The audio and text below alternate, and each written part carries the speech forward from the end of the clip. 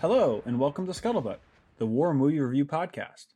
We're happy to have you with us as we take a look at films from the dawn of cinema to today. We aim to provide a raw and unapologetic review of each film's cinematography, historical accuracy, and delivery. In the process of analysis, certain details will be revealed. These spoilers are only divulged to ensure a fair assessment of each film.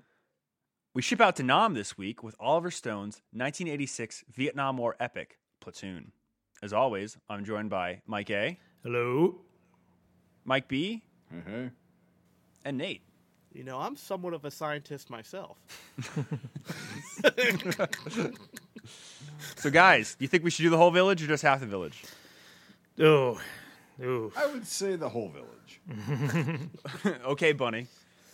But, that scene, man. yeah, you know, don't really need much of an intro. If you haven't heard of this movie, you either, you know, are like a time traveler from before 1986 or like you live under a rock.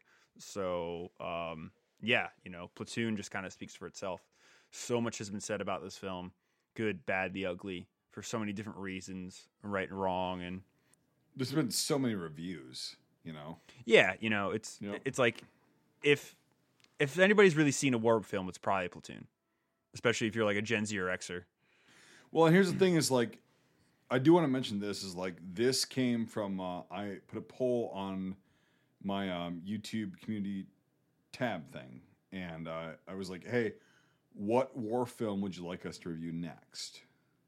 Or like, not necessarily in that order, but like, hey, and then it was overwhelmingly Platoon. I don't remember the percentage, but like, and a lot of comments were, yeah, it's been done before, but we'd like to hear your comments on it, you know?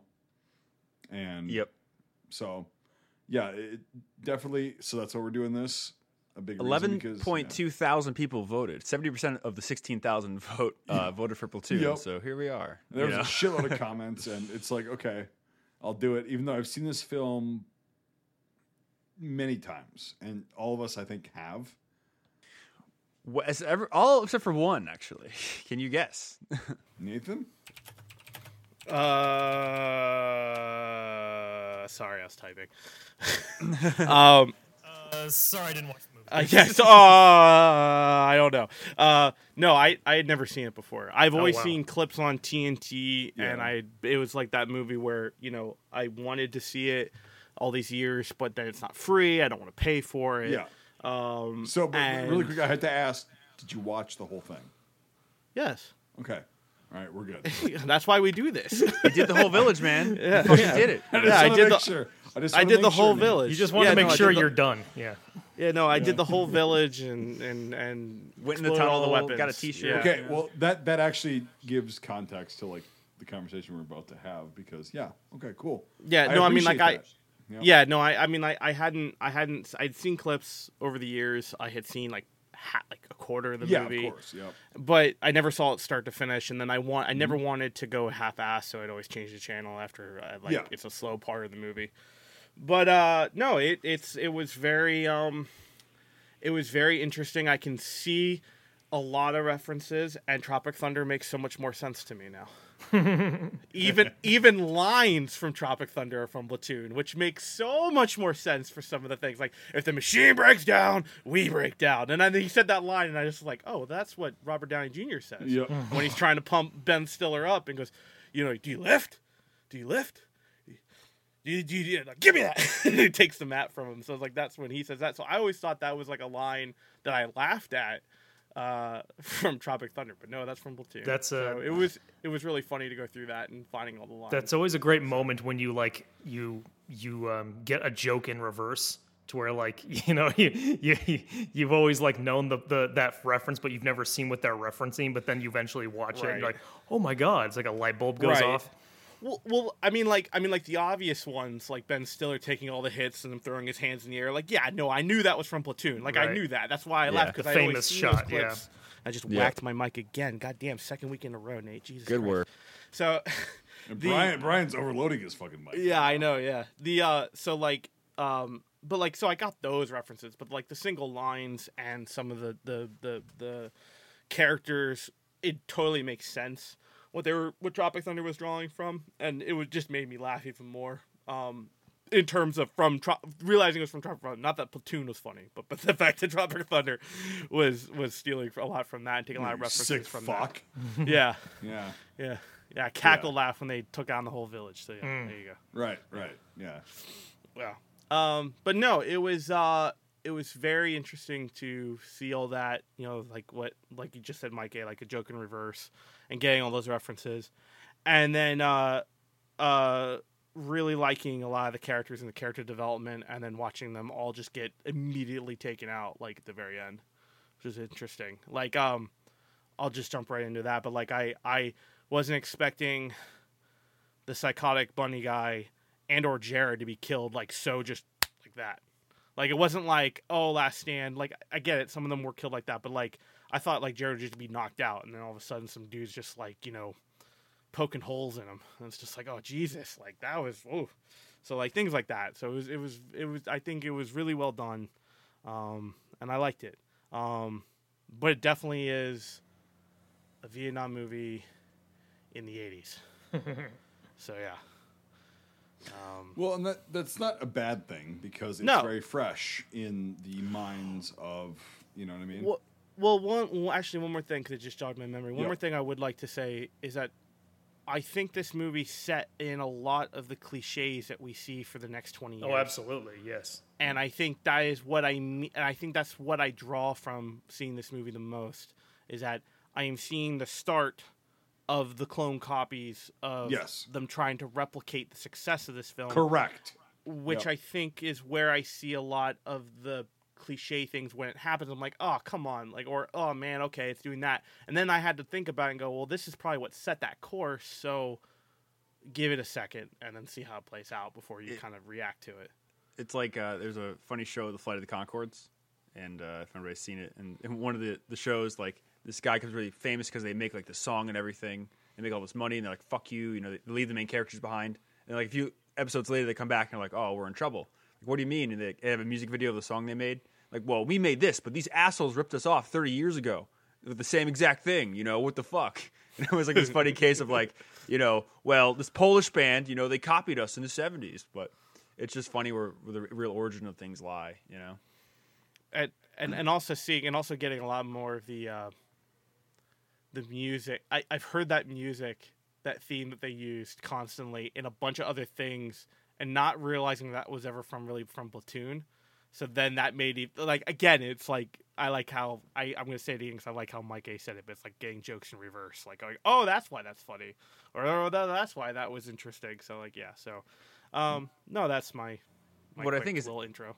Actually funny about this is released on December 24th, 1986. This was a Christmas movie release. Oh, I didn't know that. Like, Jesus Christ. Yeah. It's like, fucking, hey, dude, let's go to Vietnam, That's I just got like a Cabbage Patch Kid. Date. Fuck yeah. Like, be great. Wow. Daddy, what did you do in Plyku? I'll also say Tiger Blood is real, man. Jesus Christ. Like, here come the Sheen jokes. Yeah, watching him act, man, I'm just like, oh god. I think you didn't think he was good? You didn't like him, Nate? Yeah. I don't know. We'll get to that. Okay, Nate, you've gotten your opening fucking statements. Yeah. Mike A. So this was a movie that I've seen it. I haven't seen it a ton. I've seen it maybe like 3 or 4 times. And I didn't see it until I was, I don't know, like in high school. I think I didn't see it until a little bit later. Like most films that I grew up with, I had seen when I was a kid and all that stuff. But this was kind of a little bit later, and I think it's very well done. Like I said, I get all of the like, oh, this set the precedent for this, type of thing, and I get that. I don't necessarily love this movie. I don't cherish it. Kind of like what I said last week about Glory. It's not nearly on the same level, but like this, I think it's a very well done movie. But I don't know. For me, like Oliver Stone, he has 3 Vietnam War films, and like just Born on the 4th of July, I think is just better. And I kind of stick to that one when it comes to his stuff. And but I think it's still real. I mean, I get it. I get why it's so big and why it was so influential and famous at the time. And so powerful. I mean, it is very powerful in many parts. Good, solid movie. But I'm not like a huge, like, oh my God, Platoon is the ultimate war movie. I'm not like that. There are a lot of those people too. I know, that's why, and yeah, that was probably my reluctance to like really like it when I first saw it. Because when I first saw it, I was like, I don't get what the big deal is. But then I saw it a few other times, and that was part of it, is that people would just like rave about this movie, like, oh my God, Platoon, this and that. And so I was like, I mean, I like Apocalypse Now and things like that. Let's see what this is all about. And yeah, I was like, not exactly the same, but but over the years, I've watched it more with like just trying to clear my mind of my perspective at the time when I saw it, and I've grown to appreciate it more every time I watch it. But at the same time, it's like I gotta kind of put myself in the time period when I watch it, when it came out, if that makes sense. This film for Vietnam is what SPR is for World War II, right. In my opinion. Or at least growing up, that's what it always was. Because like if you talk to a Vietnam vet, 99% of the time, somebody'd be like, well, have you seen Platoon? It's like same vice versa, where like if you meet an ETO vet or World War II vet in general, be like, oh, have you seen Saving Private Ryan? Like it was kind of the standard it had with like the general public. It's like if you're gonna have seen a Vietnam War film, this would have been it at some point, or my friend saw it, or I saw a VHS tape, and then whatever. Like it's just interesting how this like permeated through culture, or American culture at least, because like you're saying, there's a lot of other Vietnam War films at the time. When did what was it? Casualties of War come out? That was the late 80s. 87, I think. 87, 88. Okay, yeah. Because you have Apocalypse Now come out, which is like they started filming it before Saigon fell. Yeah. And then like and then you have like a little bit of a lag period, and then mid 80s, late 80s, you have a ton of Vietnam like esque things on. Like especially for television, you have Tour of Duty, which was this huge TV show that spanned multiple seasons about guys in the country in the 80s. You had China Beach, which was about friggin' U.S. nurses at China Beach. It had like 4 or 5 seasons. So like the late 80s was this like prime, or mid to late 80s was prime time for like America to be like, well, let's open that wound and talk about it. Yeah. And everyone really tried to talk about it in a different way. Like the TV shows took the MASH approach. Like, oh, haha, and this kind of really took that serious approach of this, like, it's not like, Born on the 4th of July where you get like a very big aspect of the war. It's just, a dilution of a lot of experiences for the 15 whatever years we were in country to just 2 hours. So it really did, in a way, like it didn't care about battles, even though the Battle of Sui Cut, which they cover at the end, was a real battle. It was just kind of more about an experience, which is what Vietnam is, because there's a million different Vietnam wars, because every guy that went in country had a different Vietnam war, and that's the reason I think also vets don't like this film as a whole, because everyone had their own experiences. We didn't do that in K-52 Platoon. Well, fucking that's because each platoon had their own different war. And this is one platoon's war. This isn't your platoon's war. This isn't your buddy's platoon's war. This is their war, and it's just interesting, that's why this film just is so divisive with so many people. Like, just mention Platoon on a Vietnam veterans Facebook page and just see the thousands of comments. Tom Berenger was a fucking whatever, I mean, kind of a cultural phenomenon of the time, almost with this, like this side of things, war veterans and such. Oh yeah, for sure. And again, like we saw what it did later on for films, like Nate saying like, oh, I didn't know that machine quote was from this or that. And the one thing I thought was interesting that I realized this time around was I saw a lot of similarities between like the fight around the ruins with they go to the VC bunker complex before the last big battle in the rain where Elias dies, and the Forrest Gump battle. Like I was like, holy shit, this is very similar, but there's a lot of I didn't really make those in, like Vietnam, like, but yes, no, but like as far as cinema, yes, yeah, I think a lot of it was influenced from that, in not necessarily a bad way, but I thought that was kind of interesting. So, I had never seen Casualties of War. I've never seen Casualties of War. I just looked it up. We'll get to it. We should definitely do that one. It's interesting. I'll say that. I didn't know Michael J. Fox was actually in a Vietnam film. That's cool. Yeah, Yeah. it was like Yeah, his big definitely serious was. movie. Yeah, it's, Mike, Back to Vietnam. it's a pretty fucked up movie. But like, yeah. Oh, okay. Well, It doesn't look yeah. a lot like Vietnam though, from what I remember. Like walking on train tracks a lot and shit. And it's been a long time. I think since there's I've one seen scene it, where but- they are.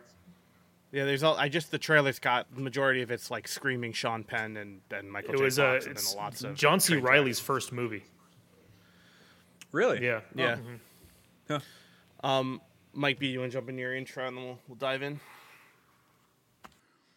Well, the intro, like, I do wanna kind of like touch on what Brian was talking about. It like, yes, I've heard the same thing, and like a lot of Vietnam vets have been like, well, Platoon is the closest thing, but also in any war, okay, that you talk to vets from, most of those guys are not going to be combat vets. Like in the 25th ID in '67, in what the should we cut, right? Yep. All right. They're not going to be there, and they're going to go, it was close. Just wasn't what I went through. Well, yeah, of course. It's a movie, right? And it's like you can't get anything pinned down. And most of the people that I've actually, the Vietnam vets that I've heard say, yeah, the closest thing is Platoon. You got to watch it. I find out later they were like pogues, like just, and it's not like diminishing their service or anything like they did or whatever. It's just like, yeah, the biggest piece of action you saw is the last time your finger poked through the toilet paper when you were wiping your ass. Like, yes, that's the most action you saw in Vietnam is when your finger poked through that. But like, it's fine. But a lot of these guys are like, yeah, go see Platoon. So it's like, it skews the reality of it. And like the combat vets that I've met from Vietnam, the actual combat vets, very few and far between, because you got to think about it this way. In the Army, right? Just the Army, not any other branch. About 90% of people are support.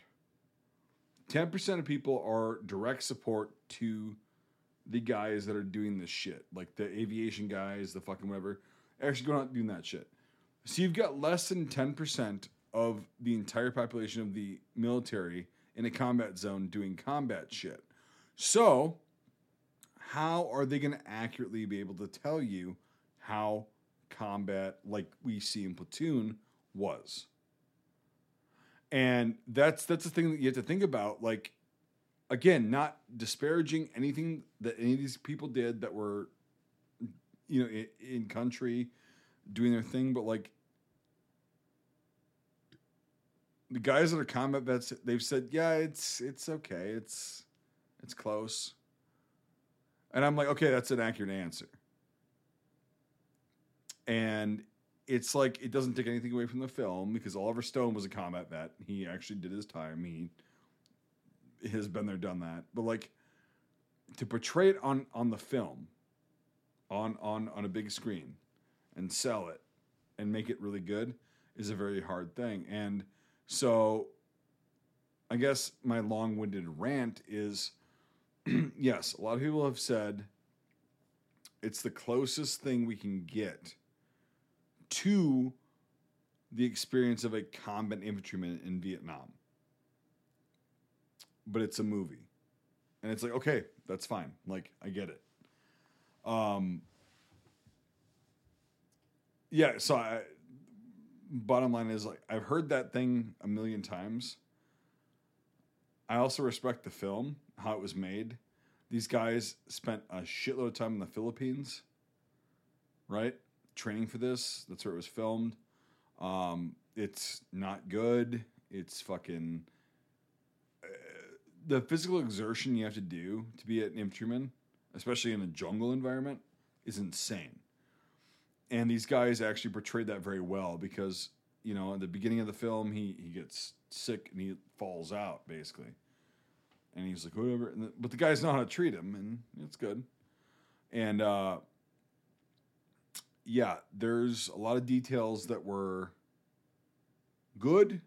There's a lot of things that were just kind of like, well, we only have so much time to portray this. In terms of like CG in the film, it was funny. There's a few things that kind of stood out. There were some weird green screens and stuff like that. I guess I'll jump into editing and stuff like that, going off into that idea. But there was the editing wasn't it was funny. It was very there was nothing cinematography wise that made me go, oh whoa. It just felt very much like, well, that was well done, and that was well done, and that was well done. And it's mostly almost all of the pyrotechnics is all, practical. There's, flashes across the screen, but that's like Star Wars flashes of the time. There was one special effects scene in this movie that made me laugh my ass off, was the shot of the jet going across the sky slowly, like which that. like not even going like straight. It was like going on like an angle, Yeah. like 45 degrees, moving slowly. Maybe across cut to that the for just sky. like 1.5 seconds, and that's it. It was like a UFO spaceship Yeah. gliding across. Yeah, Yeah, it's beautiful. This is before they made Jurassic Park, so remember where we are. yeah. Well, it just looked like someone had like a little model airplane going like. The Filipinos were using their F-4 Phantoms I against thought the that- real insurgents. I saw the at the same time. thing when I was so- watching it last night. I was like, ooh.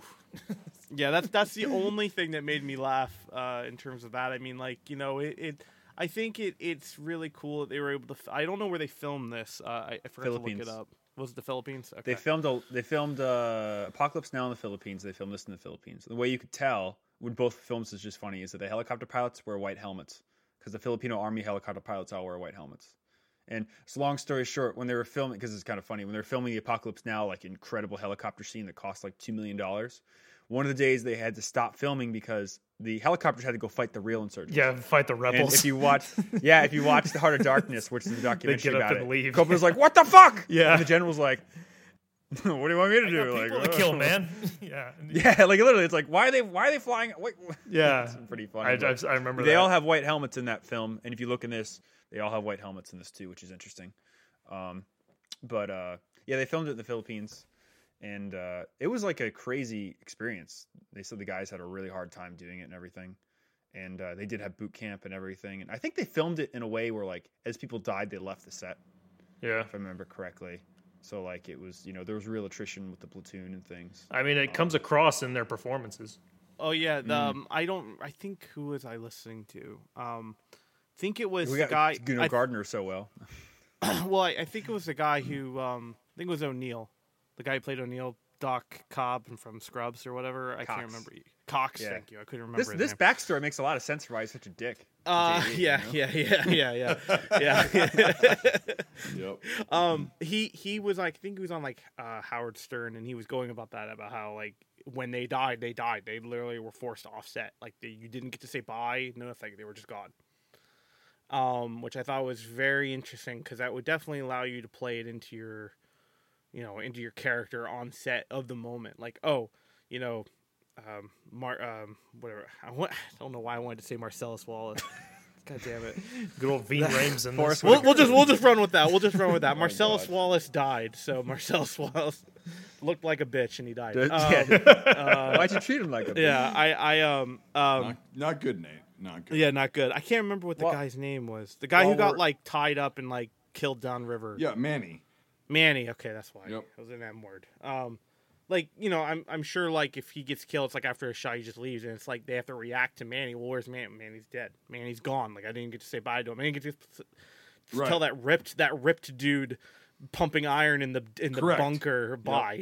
Like Yeah, he's just dead, and then that because that's what leads to the village burning scene. That's what leads to that whole catastrophe. Well, yeah. No, absolutely. I'm just saying, like, that psyche as an actor playing that role. No, that's what I mean. Is then like have that, it was so much more genuine because if they go, because like we've been on sets, right? Mm-hmm. And if an actor just leaves, well, it's like, what the fuck? Yeah, there's Why is he gone? Yeah. no closure like in real life. Yeah, it's like, and it's like, oh, okay, motherfucker, let's do this. Okay, fine. Yeah. Oh, yeah. Why do you have all this fucking rice? Why are you doing this? Why are you doing that? No, it's like, so that actually, it was really good on Stone's part or whoever made the decision to like actually get them the fuck out of there immediately, like back home. You're going back to the States. because that's how it was it's how it is in most wars. Nowadays we have social media. In Vietnam, they did not have social media. And so if this guy gets airlifted, you don't know if he survived. Okay. The guy's your best friend. You're still stuck there. And you don't know if he's dead or if he's alive or whatever. Like, Jesus Christ. And what's the reaction you're going to have from that? You're going to be pissed off. Yeah. Supremely pissed off. Brian, you were going to say something? Oh, I was talking about Reveille, but it's fine. And just as we're on the subject quickly, so another funny thing that happened was, so we can get into the subject because a lot of people don't know that it wasn't so prevalent at this point of the war, but the scene where they get high in the bunker. And in reality, you know, a bunch of the guys are like, let's get really high, like for the scene. It'd be fucking awesome. So they all smoked up and they're like, this is going to be awesome. Well, if everybody's ever been on a set, it takes a lot of time to set shit up. So by the time they arrived on, like, you know, okay, we got a 2:00 call. They got there for the call. They're ready to go. It took an hour to set up. So they're fucking stone cold sober and they're tired and groggy and pissed off by the time they have to do those scenes. So all of those scenes where they're like in the bunker and high, they're actually trying to act like they're high because they're on the come down of actually being high because of all the problems they had setting it up. Which is funny. That's fucking funny. I didn't know that. Yeah. And now watching it, it's interesting to know that. And also, if you look at it, when Taylor hits the peace pipe, he doesn't exhale anything. Now, if anybody has any experience with the devil's lettuce, like that's yeah, right. that's not gonna happen. You will exhale. You will cough as well. Yeah, you will die of coughing for your first time. But if I had experience with that, but what do you call it? There's another scene too that's interesting. That's copied from some Vietnam War footage.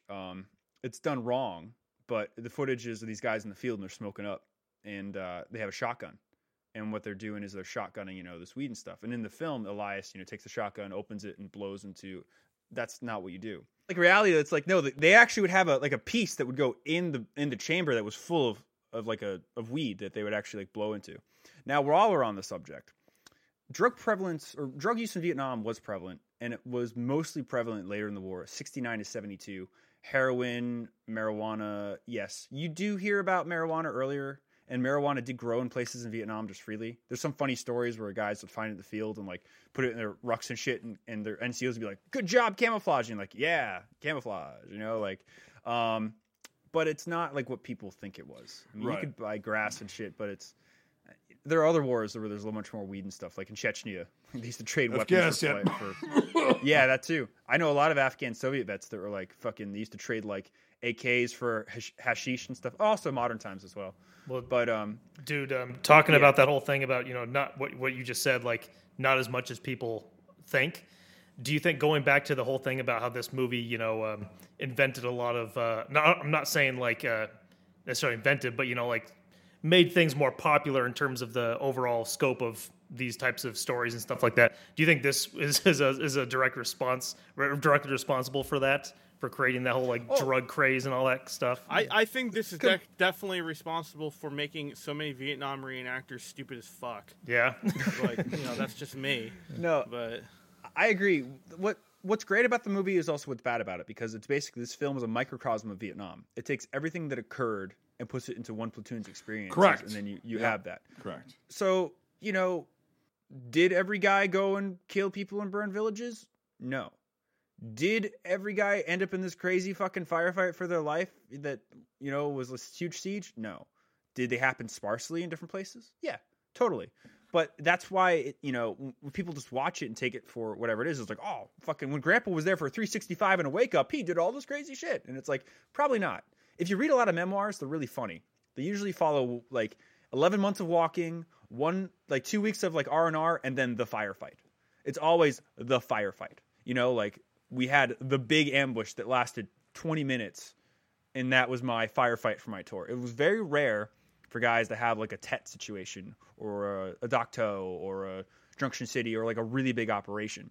Usually you're just fucking, you know, doing grunt shit. And the war changed so much.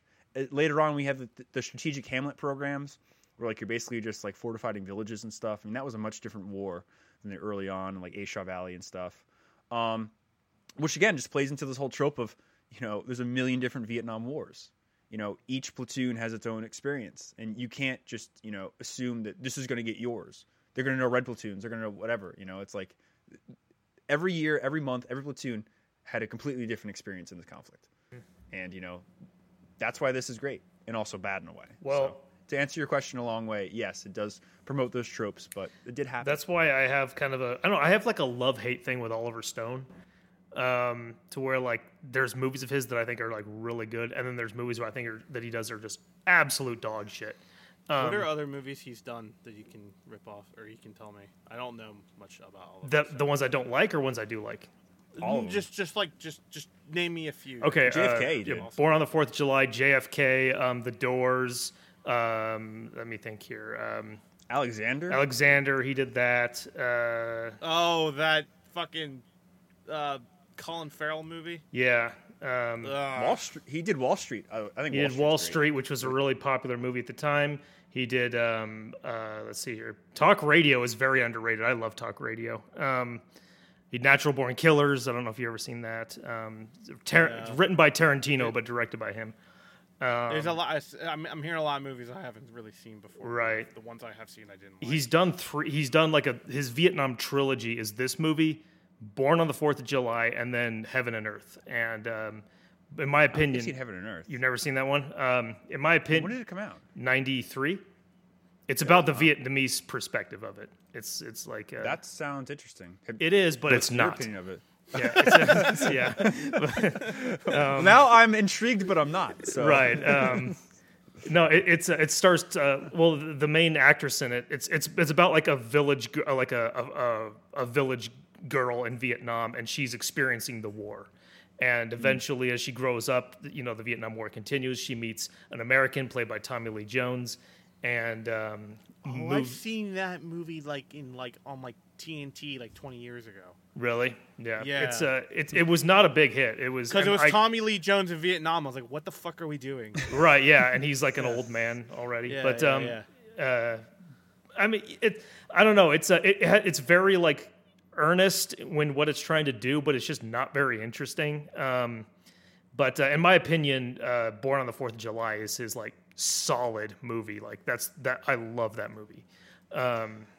Now I'm intrigued to watch that because I honestly forgot that was Oliver Stone, and I haven't seen it all the way through. And it's interesting too because it covers a Marine. I know it's a true story, but it's a different version of Vietnam, M14s and that jazz. Yeah, well, when it's you about have the two scenes in country, but there's the combat scenes. The actual like war parts are like maybe 15 minutes, and the whole movie it's about before and after.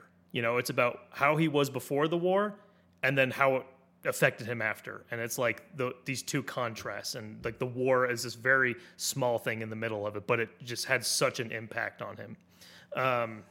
Anyway, but no, I have like a love-hate thing with Oliver Stone because he's like I say, he's done really good stuff, but then he's done things that I just absolutely can't stand. And a part of it is just that he has this kind of like provocateurism about him, is that he loves shock value and things like that. And it's not necessarily about the history to him. It's more about like a crazy narrative that he wants to push. And so I can kind of see with this movie, obviously he was in Vietnam, but this is like, a conglomeration, like you say, of all of the insane shit that is Vietnam. Take all that and put it all into my script. He was also a fucking cokehead for most of his career. So a lot of his movies, they feel that way. They're just like so intense all the time. And you're like The Doors is the worst piece of shit I've ever seen. And so inaccurate. It's the most inaccurate fucking thing you'll ever see in your life in terms of based on a true story, based on a real person. I'm just glad that cocaine influenced one of the best lines in cinema history from here. Hey, dude, I'm not saying great ass! I'm not saying that, you can't be influenced by drugs to make amazing things. Otherwise, I would denounce all my favorite musicians. But very true, Mr. Pink Floyd. Right, yeah. Even though they deny it. Even though they deny it. Yeah. But and everyone fucking else. But Lucy in the Sky with Diamonds. That's right. But anyway, so yeah, it's like there's a lot of great things. And this movie, I don't love it or hate it. It's kind of in between. Like I think it's very good, but at the same time, there's a lot of stuff in it. Like, for example, like Elias's part with the and all that. It just seems like it's so like, intense and over the top. That stuff like that I don't really care for.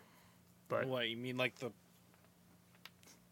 You mean like falling down on the knees? No, but it's like just that he's been like shot in the chest 3 times, and he has like people like chasing him and everything. I mean, again, to call back to Tropic Thunder, I think it does a wonderful job of portraying it in a ridiculous manner because it is so much towards that. But I do say, just to talk about back to Platoon, I guess, is that scene, although it might be ridiculous and unprobable. Is that the word I'm looking for? It does give the point across. That's the thing. It's like Oliver Stone, like it's not necessarily about, and in most cases, it's not necessarily about whatever the facts and like trying to get it right. It's about his narrative, and his and stuff like that. And sometimes, in my opinion, that works, and sometimes it doesn't. So yeah, no, I agree. The it's funny. Oh, Brian, go ahead. Do you want something? I was going to go to another subject, but no. Oh, I was gonna jump into another subject real quick. Oh, I was going to say I love the language in this movie. The dialogue is great. Yeah, cheese dick. It's like there's so many good terms. Actually, I was going to talk about that, like, and doing a comparison to other movies that we've talked about. We Were Soldiers. For example, one of the main factors that made Hurt Locker so bad was the dialogue. And I think that, this movie does a really good job of the banter back and forth. If I would so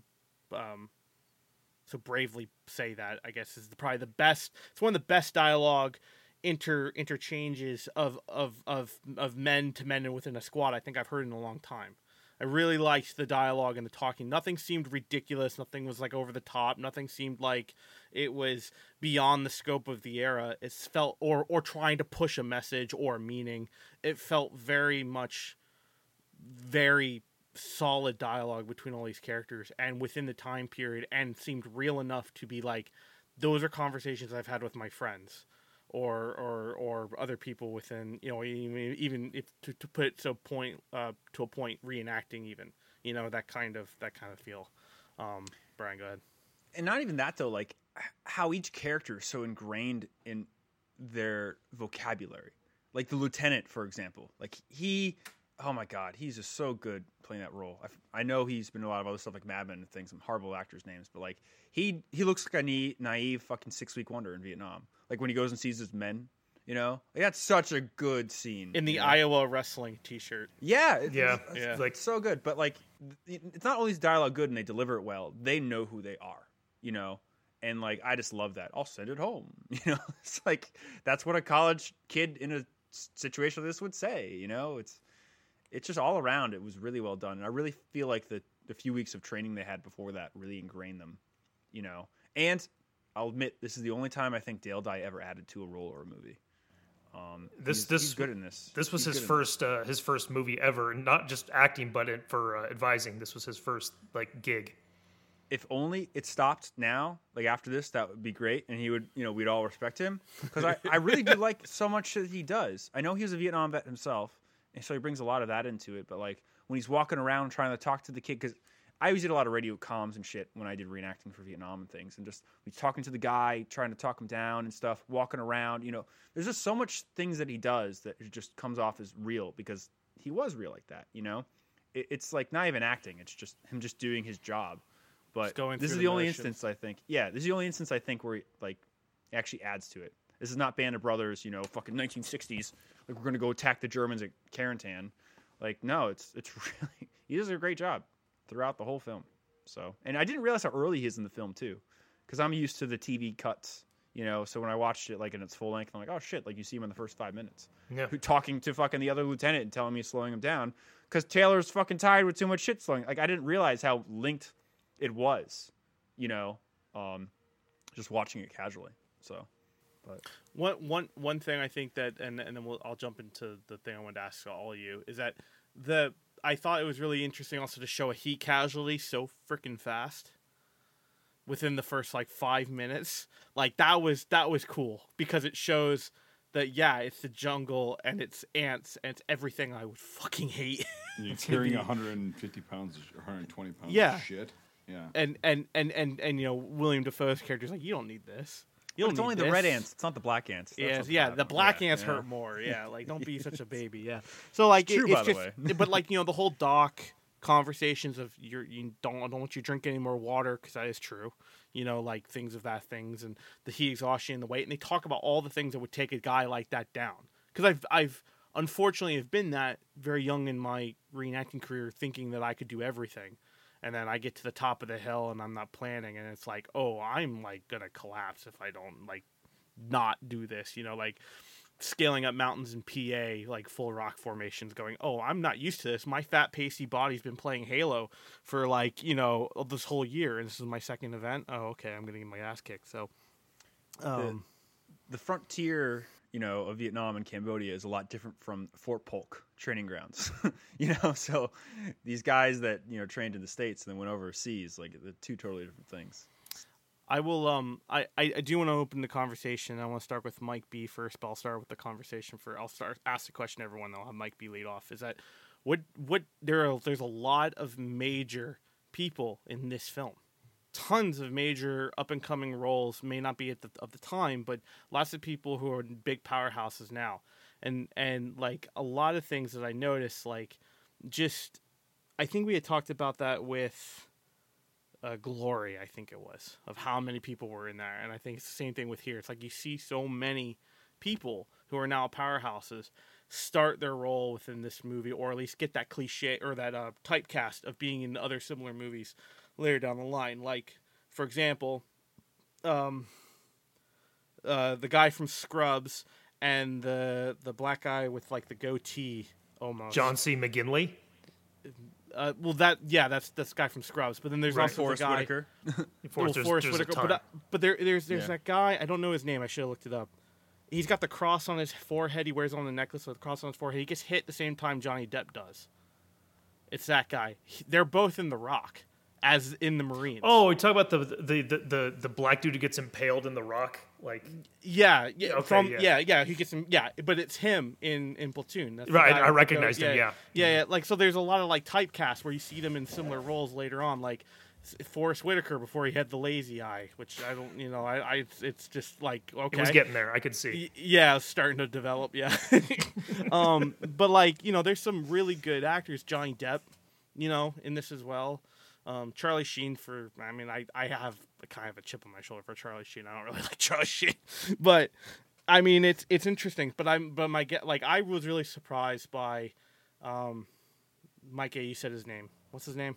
Oh, John C. McGinley. He's awesome. I was really impressed by him and Johnny Depp. Fucking faggots all left me. John C. McGinley is a very underrated actor. He is so good in everything he does. I agree. Yeah. Yep. Might be range. I do want to hand it off to you. Who did you think did really well throughout this whole thing? That's kind of been known later on, I guess. As far as the acting, I think I'm just trying to think if I can think of a person who didn't pull their weight. I think the acting was really good because I think also, like we were talking about that whole boot camp thing that Dale Dye put on. Because like if you actually look at the making of this, like they were out there for two weeks in the Philippines. That's fucked up. I mean there's a lot of shit that can go wrong and does go wrong. You're also tired, and it's like that's where Dale Dye got like the Saving Private Ryan thing of like, oh, we're gonna go to boot camp and do all that shit. Same thing with Band of Brothers, yeah. But yeah, I mean, Stone is a crazy fuck in a good way because like he was in Vietnam, like he was so. This was his basic like story of his first few weeks in Vietnam. Okay, he was in a line infantry unit. Okay, he got wounded, and then he was put in the cab. We discussed this weeks ago, but like, so he was actually he had walked the walk and talked the talk. He's got a combat infantry badge. He fucking had I'm pretty sure he's got 1 or 2 Purple Hearts. The guy was wounded. And so this is kind of like his way of saying, okay, this is what my experience was in Vietnam the first few weeks I was there. And so, yeah, you put a guy like Dale Dye, who was also in Vietnam, and it's very fresh. 86 is not that... You got to remember, the Vietnam War ended in 75 for the U.S. Like, we were completely gone in 75. So 86 is not that far off. And it's like, okay, you got guys that were there training these actors who are young and nobody's heard of them. Nobody's heard of Johnny Depp at that point. Okay? Nobody. And Well, he would have been. Sorry, I'll have to look up. I don't remember what he's been at that point. he was pretty young, very young. Yeah. He was a nobody at this time. Yeah, he was a nobody. And nobody's heard of him or a bunch of the guy we were just talking about. I'm bad with names, too. I'm horrible with names. John C. McGinley. Yeah. McGinley, yep. Very few people have heard of him. Okay. All right, they get this gig. Oh, you have to go to the Philippines, and you're going to be living out in the fucking jungle for 2 weeks before we start fucking shooting. Okay, yep. I'll do it. We know how that goes. Like, young actors that are fucking passionate, they go, yeah, I'll do anything you fucking want. I just want to do well. And so in this film, I think that it got across very well that these people had been through there and they were so fucking tired, and they actually portrayed guys who were beaten down physically, mentally, and whatever. And they, you know, they knew the subject they were doing. They were doing a film about the Vietnam War. Okay, we get that. And then when they actually were so beaten down, they were able to like deliver these lines and like deliver these performances that were believable, very believable. And I can't think of really anybody that gave a weak performance in this one. I'm trying, like as I'm talking, I'm trying to think, and it's because the thing is like these are all guys that I know. Like it was years later, okay, decades later. But these are all guys that I know. And, like, when you're out there doing this shit, you're all tired and everything, the different personalities come through. You got the fucking psychotic fucking platoon sergeant. You've got the psychotic yet okay team leader or squad leader and all that shit. And you got these guys that are like, yeah, oh, well, I'm about to leave here soon, which did not happen in Iraq. So that's a different thing. But, like, no, the dynamics, like, these guys that had been there a long time, you could tell because they had the gear. And it was like, oh, they had animosity towards the newer guys. Not because they hated them, because they were like, dude, I was just there. I don't want you to fuck over my chances of going home. Because I don't think you're going to fucking make it because I've seen so many guys die.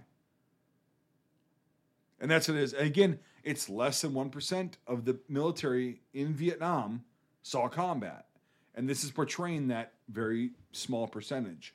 And it's like these guys are fucked up. They're fucking emotionally devoid, which is a survival mechanism. It's nothing on them. And I think because they had them so tired and whatever, they were able to portray that better on camera than if you just get actors who are probably talented, but like they're well rested and everything. It's like, no. They're tired. They're pissed off. It's like, no, you're not going to send this guy out with me. And then, fucking again, the Irish guy. What's his name again? John C. McGinley. Yep, McGinley. Yeah. So he's like this guy. He does his job. He's a good squad leader or team leader. And then all of a sudden, when it comes time for him to cash in on his dick sucking, it doesn't work. Mm-hmm. I loved that dynamic. And he's like, I got a bad feeling about this one. It's like, yeah, well, fucking we need you. Got a bad feeling about this, Bab. Hey, Bob, I got a bad feeling. Bab. Got a Bab. bad, yeah. Bab. But it's like it didn't work. You know what I mean? Like it's in any other war movie, it was like, okay, yeah, you can go and take the fucking chopper out and fucking take his leave, you know. But no, Barnes is like, again, Oliver Stone said Barnes and Elias were two characters that he met in real life when he was in Vietnam. It didn't work out that way, like it didn't like in the film. But Elias was a Native American guy, and he was just fucking, bam, quick on his feet, fucking whatever, did his thing.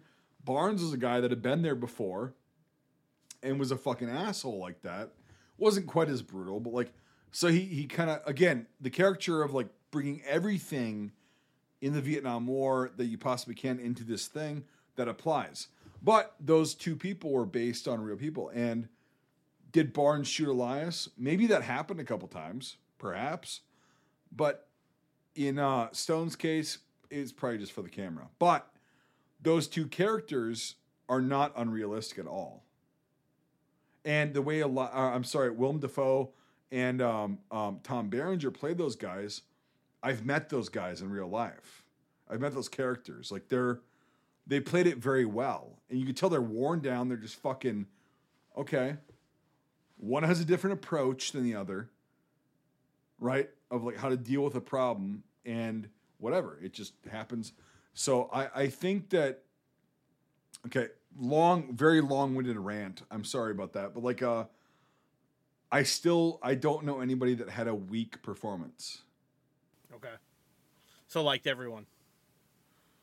Yeah, and I'm still trying to think about it, and it's like even small roles like Gardner, right? Brian's got his hand up. Hold on. Yeah, I know someone that did a really bad job in this movie, and it rents. If they did a better job, the movie would be a lot shorter. The Viet Cong sucked in the NVA. I mean, they did not perform at all. You know, you're talking about they waited until the end. It's a joke. They waited until the end to attack the Americans in force. You know, it's like really they had all these opportunities for the whole time of the movie, but no, nobody doesn't deliver in this film, you know. Not even. Everyone puts their best foot forward. I'm thinking about it. I'm thinking about like when you say it as a joke. I'm like, actually, yeah, the NBA guys like they did a good job too because they were aggressive as shit, and they weren't retarded. They didn't just do the whole wave tactics of like danger close wave tactics. No, it's like I love the preparations and stuff. Like, you know, in the end, like when they put all the stuff up, they do wear helmets, which the NVA did and the VC did wear helmets. There are a lot. Well, they were in pith helmets. Mostly, they were in pith helmets. But I think toward the end, we'll see. I think some of them have actually like metal military helmets on. I did not. I've never seen that.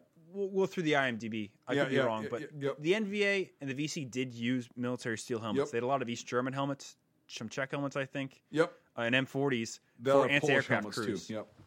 Oh, interesting.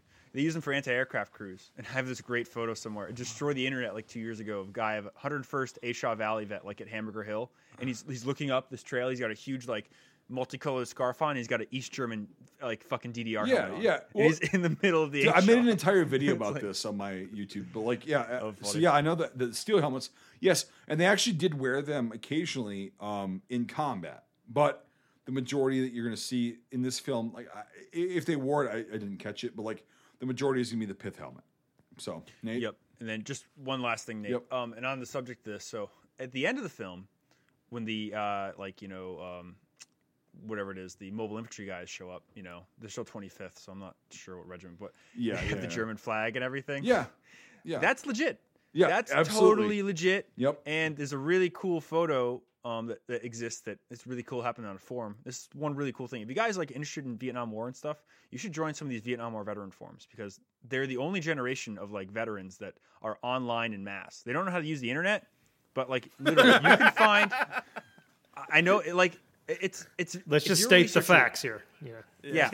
Boomers don't know how to use the internet, but like seriously though, if you want to find out any information, your time is, you know, you're running out of time basically. You have like 10 years to talk to these guys because Agent Orange, all these other things. But there are groups on Facebook of tens of thousands of Vietnam War vets, and they like bicker and fight and talk about their things. But so there's this one photo of this guy who's on top of a 113 and a 50 cal, and he's wearing a German helmet, and it's like dated 68. Yep. It's pretty famous. It's been everywhere. That ended up on one of these forums.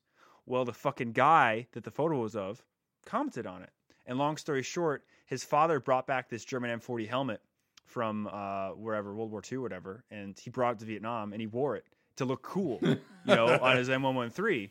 And he was like, that helmet is at mile marker 26 on the Quang Bai Hu Highway, because on January 26, 1969, we got hit fucking hard, and, you know, our fucking 113 got destroyed, and I lost the helmet. It got rounds through and everything. So, like, he literally wore a German helmet in combat in Vietnam, and has the photos to prove it and the story to prove it, and it's just crazy. The only reason that happened was because the internet grouping, and this photo ended up in this forum that this guy was in. So it's just insane. Well, it's also it's such an exception, and this thing is like exceptions happen, but like that's like most people will just be like, oh, it didn't happen. It was like, there's fucking definitely like I've got shit when I was in Iraq that people would not believe. Like my buddy wore an M7 bayonet with an M8A1 scabbard, He literally had it in Iraq, right? Funny. In 2009.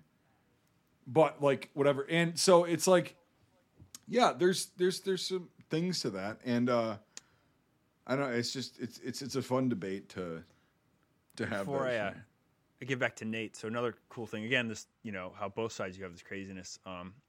The director of my museum, who I'll have on here eventually, he met a ton of Vietnam vets from our museum and stuff, and there was one guy who carried an MP40 in Vietnam, and he was very early, like 66, 67, but it was a very fascinating story.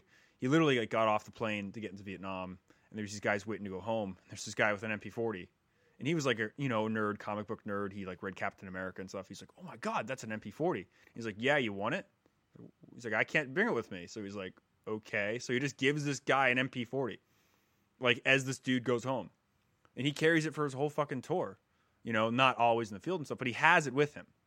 And a year later, he doesn't know what the fuck to do with it. He's going home, and the same thing happens. Like, this kid's like, "Is that an MP40? He's like, "You want it?" And like, literally, just fucking passing it off. Yeah, and it's just crazy shit like that. So that's why the war is just insane. Like, I actually knew a guy too. Speaking of modern conflicts, he was an officer, EOD and stuff. But he was in Afghanistan. He carried his CZ-58 paratrooper model. That was his fucking weapon. Like the whole time. So seeing you dudes in AR-1 and shit with like fucking Czech weapons from the 60s and 70s is pretty funny. Which model is that? That's the VZ-58. Is that the little compact mini pistol thing? No, that's not a it's a Scorpion. rifle. It's the one that looks like an AK, but it's oh, not. that's that one With a that's like folding it's got stock. like a Different. folding. It's got a folding bayonet on Yeah. it too. Yeah. that goes No. like almost like No. an SKS. No. Which one am I thinking of then? You're thinking Look of it the up. Type 56 with the folding. Don't tell me what to do, Brian. All right. But anyway, Actually, a lot of those guns ended up in Vietnam, though, as aid, and a lot of them were captured by Americans. I have some really cool photos of dead Viet dude, Cong. I've done these in videos barbed wire before. with I got them. to redo these videos now that we're talking about it, because like I did these videos years ago of like weapons that were used by Vietnamese forces and also American forces. I met a guy at a gun show, and he said, "Yeah, when we were on base, like we had to draw our weapons out if we were going to use them. So people bought guns to defend ourselves or defend themselves if the base is being overrun." And he's like, "Yeah, I bought a fucking I think he bought an M3 from a guy that was like it was captured, but it was like not on the books basically, and he bought an M3 just for his personal defense if they got overrun, which they did a couple times. And he was a Marine, and he's like, yeah, like they wouldn't give us our weapons unless we were like doing that shit. And like you go to the fucking arms room, and everybody's panicking. So it's like, no, we wanted to have Thompsons and whatever the fuck we could get to defend ourselves if we were getting overrun, And so that's another factor of like, yeah, guys carried MP40s, yeah. They had them sitting by their bed because fuck. So I know of two guys that carried greasers. One was a LERP guy who had a vest made of grease gun magazines, and he had some crazy stories. Oh my god.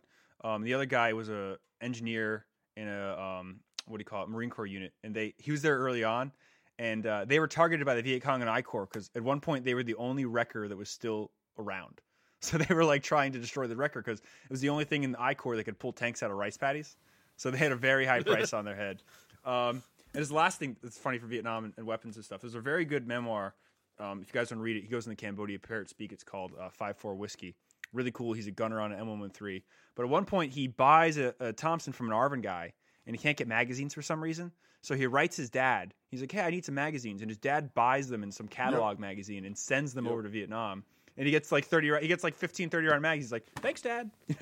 So it's just funny, like, you have that, that's like the same way that they got the, what is it called? Bayo Gamma, like the really early camouflage for the advisors and stuff. It was like literally bought out of magazines and shit. But, yeah, weapons in country are insane. You see everything. Sometimes you even see MP43s, but they're not MP43s. Yeah, because I know that long ass fucking BFA on them. Fuck you. That's never going away. I'm not getting into it. Brian said he wished he had a control button. I'm following. Didn't Brian's you say rule. Oh, I'm sorry, Mike. What? Megan, I brought you in this role. I brought you out. Didn't you say you messaged the actual guy that worked on that movie, the armorer? Yes. And he's like, "What the fuck are you I'm talking about?" still waiting. I'm still waiting for proof. He's probably forever. like, hey, yeah, I'll get right to it. Block. Yep. Fucking nerd. fucking crazy. Goddamn Americans. That's funny. So Nate, what were you going to ask earlier? With fucking... It's gone. Okay, cool. It's God, fuck it. Fuck this whole thing. Yeah. One thing that I do want to talk about that's interesting is the last battle. You know, this whole movie kind of comes to this insane crescendo where they, you know, almost get overrun. And a lot of people over the years have asked, is that a real battle? Is that real? You know, Yes. Because there weren't many instances in Vietnam where things like that happened. Very, very rarely. Well, this is a real... Disagree, but continue. As a whole. So this is a real battle. It's called the Battle of Sui Cut, and it took place on January 1st, 1968. And it's a very interesting story. It actually was during a ceasefire. So everybody knows about Tet, which is at the end of January, which is the Vietnamese New Year. Well, the actual like Western New Year, whatever you want to call it, January 1st, the Pope actually asked South Vietnam and the Americans to have a 36-hour ceasefire for the New Year's. So they agreed to it, and the Vietnamese tentatively agreed to it.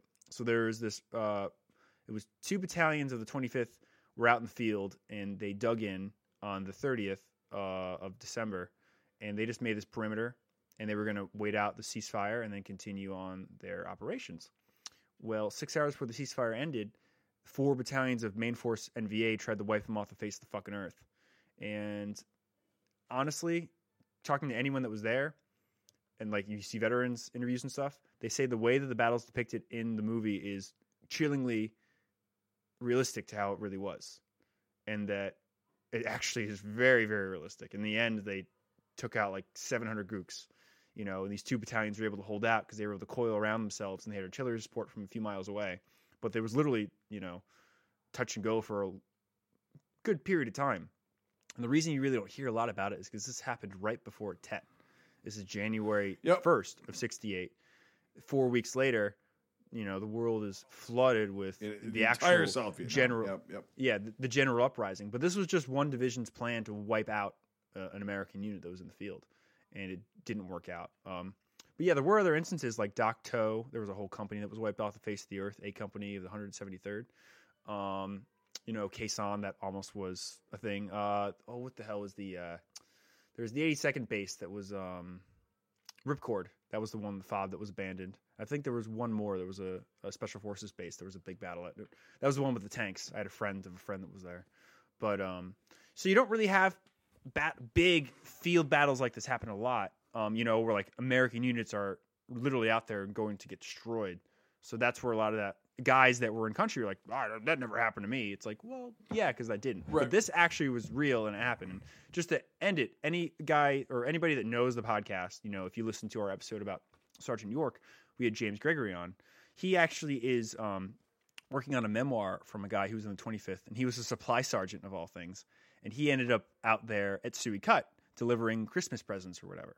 And he was there for the battle. And he was like a 37-year-old quartermaster. And anyway, James is he's transposing his diary into a book right now. And he's going to talk about everything and stuff. So I don't know when that's going to come out. I don't know what it's called, but it's pretty cool that it's literally about this battle. There's not too much information about it. There's not a lot of memoirs and things. There's more interviews and stuff. But this really did happen. January 1st, 1968. Yep. You know, and which is crazy. It's interesting because like going back, we're going to circle back. That's what I said. A little bit is like, most of the Vietnam vets that were actually like combat arms that were in combat, they said their firefights were very short and very confusing. And that's why, you know, the whole question, did you kill anybody? Most of these guys are like, I don't know. You know, like that's the same nowadays. There's always the exception of like, you know, Sui Cut, where it's like, it's fucking, you know, you killed somebody because it's a massive battle. And it's insane on both sides, whatever. But most of the Vietnam vets I've talked to, and they were there from, let's see, the guys I've talked to have been 66 through 72, right? Marines, Army, right? They were infantry guys, or they were like medics or combat engineers. They were combat arms, we'll just say. And they said, our engagements were very short. And most of them say the longest engagement they were in was 20 minutes. And I think the average firefight was 20 seconds in country. Right, and they just didn't know. And also, it's the same nowadays. Is like a firefight is not like it's portrayed in the movies. They're going to look for the exception, like in Platoon, right? Where it's just this constant, just this fucking battle royale. And it's like, whatever. But like, combat for most of the guys that I've talked to and, from every war, World War II on to nowadays, they're like, yeah, it was pretty short. It didn't last long, we didn't know what the hell was going on. We exchanged some fire. Some guys got hit. We hit some of their guys, I think. And then it was done. It was silent. And then we had to deal with that. And that's how it was a lot for the guys in Vietnam. And it's interesting to see like the Vietnamese perspective of the Vietnam War or the Second Indochina War, whatever the fuck you want to call it. But the American Vietnam War is like the Vietnamese guys, the NVA and the VC were just as terrified.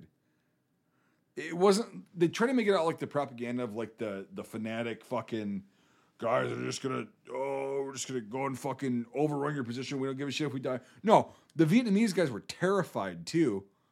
And when they started getting hit, they were like the same reaction as the Americans. They're like, fuck. How do we get out of this? Like, it's not going to happen. Like, we can't win this. And they were not like these savages, these fucking people that were just, no mercy, no fucking emotion. No, these guys, they lost their friends too. And so it's like, yeah, in Platoon, Sukkot is a nasty fucking battle that happened. But like we were all saying, and then I'll stop my rant, is like, that's basically the entire Vietnam War enveloped into one film for the intensity. I have one question in terms of the I was reading on Oliver Stone and all that stuff, and this is the battle, and this is like his experiences that he's obviously taking from. He wasn't at what'd you call it? It was Sukkot. He wasn't there, right? I think he was, or he heard about it. He's a very interesting experience because he wasn't in the field the whole time. I think he did some quartermaster stuff later on because he got injured or something. Because I was just reading that he was in a giant battle, but he was with the. Well, he was in 25th ID. He was. Do you know what their logo is, Nathan? The 25th ID? No. Tropic Thunder. Oh, really? Oh, is that what that is? Oh, okay. Yeah. Oh, okay. That's funny. Yeah, Mike V said the electric strawberry. Oh. and just to build off. I've never heard it called that, but yeah, that's funny. My squad leader was prior 25th, and he called it the electric strawberry. So, yeah, like that's awesome. And just to build off what Mike B said with experiences and stuff. I know Michael will remember this book, or at least some of the experiences. Blood Trails.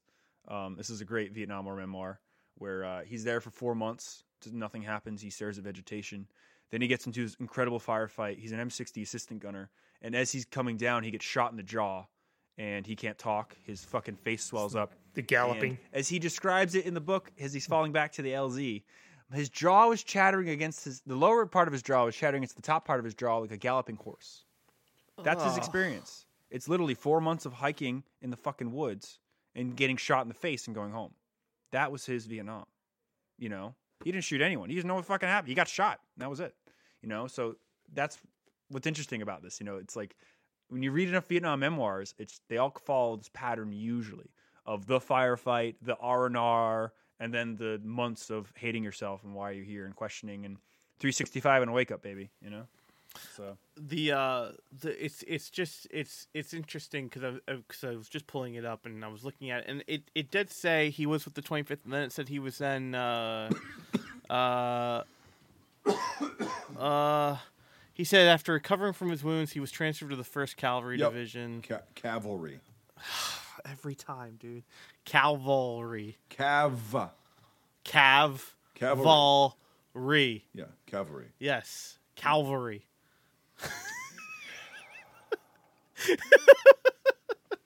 Anyway, it's not just you, Nate. It's not just you. I'll justify it that way. But okay, it was assigned to long range cavalry platoon. Yes, and then he was then he was in this giant battle. So that's why I was curious. If he Yeah, was in so he must have that battle. taken something, from that. What's interesting is that he wrote this movie right when he got out of Vietnam. And he wanted Jim. What was it called? It was called Break. Was what it was originally. It was actually called. And It said it took him 10 years. He was writing it for 10 years. the development. But he initially wrote the script for Break, which would eventually become Platoon. But when he wrote Break, he wanted Jim Morrison to play the lead character in it, and he sent it to him. And when Jim Morrison died in Paris, they found the script in his apartment. Yeah. Wow. I don't know if he ever read it, but he did receive it. Also, That's why he drank himself to death. Yeah. also, anytime I see Tom Berenger, I'm just like, I just want to say, "What's up, essay?" And then he starts throwing erasers at people. It's just like that's all I see that guy in. It's like He was in a bunch of Luke Schultz's movies. Yep. That's what happens when you get 60, when you're like 60, 70 years old.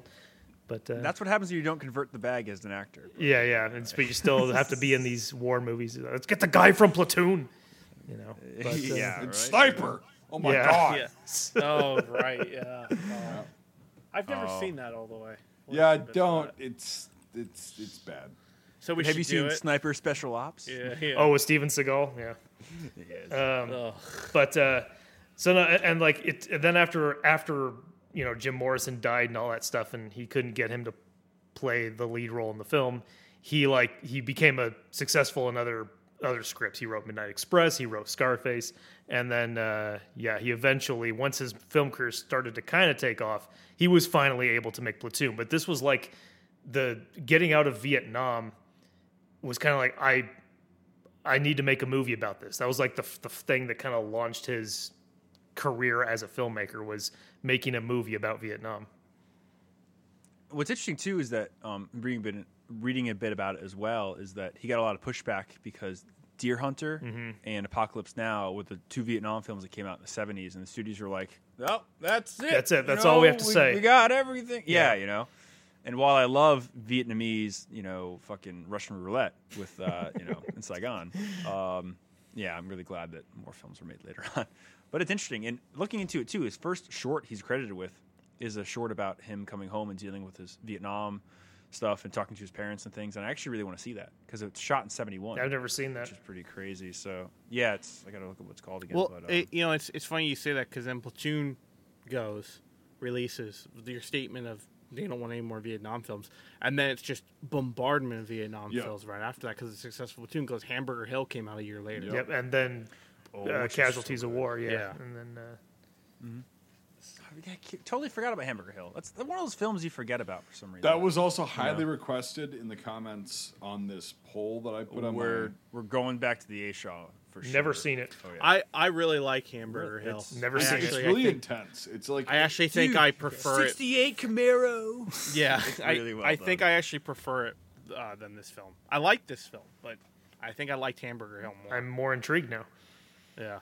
Yeah, no, it's really, really well done, and just the attrition in it and everything, and just you really get this feeling of like why it. It really is. While we're on the subject of the Vietnam War films, it really is a tragedy how bad Apocalypse Now, or not Apocalypse Now,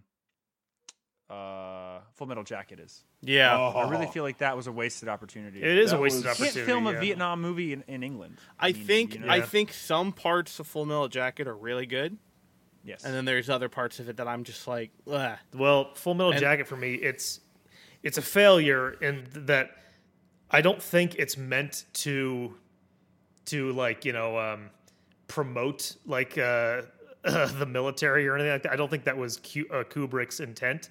However, when anyone when anyone talks about that movie, all they do are just quote Arlie Ermy funny lines. Well, I I think what it is like that movie suffers from the cult following that it has with yes, it. that's what I'm talking about. And the yeah. cult following has warped it into a different mentality and than what it was intended to be. Yeah, Yeah, and so I think that's what it suffers Which- from. Whereas you have other films of the same kind of era and the same subject matter that aren't as twisted and or manipulated to be what they aren't by a cult following, Right. because they either don't have it or they are just under the line.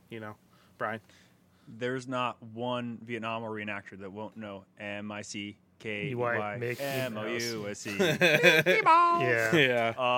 What do you call it? And before I leave it, I'm a big Kubrick fan, and I think his best work, just while we're here, is Clockwork Orange. Oh, fuck. Such an yes. amazing fucking movie. Fuck. I'm actually interested to ask you that question, Michael. So I've never asked you if you like Kubrick at all, but it's all you do. No, I was into Kubrick when I was in high school, and I kind of put it down, and I haven't picked him up since then. But I haven't seen Clockwork Orange since, like, Jesus Christ, I don't know, 2010 or something like that. I have never seen it.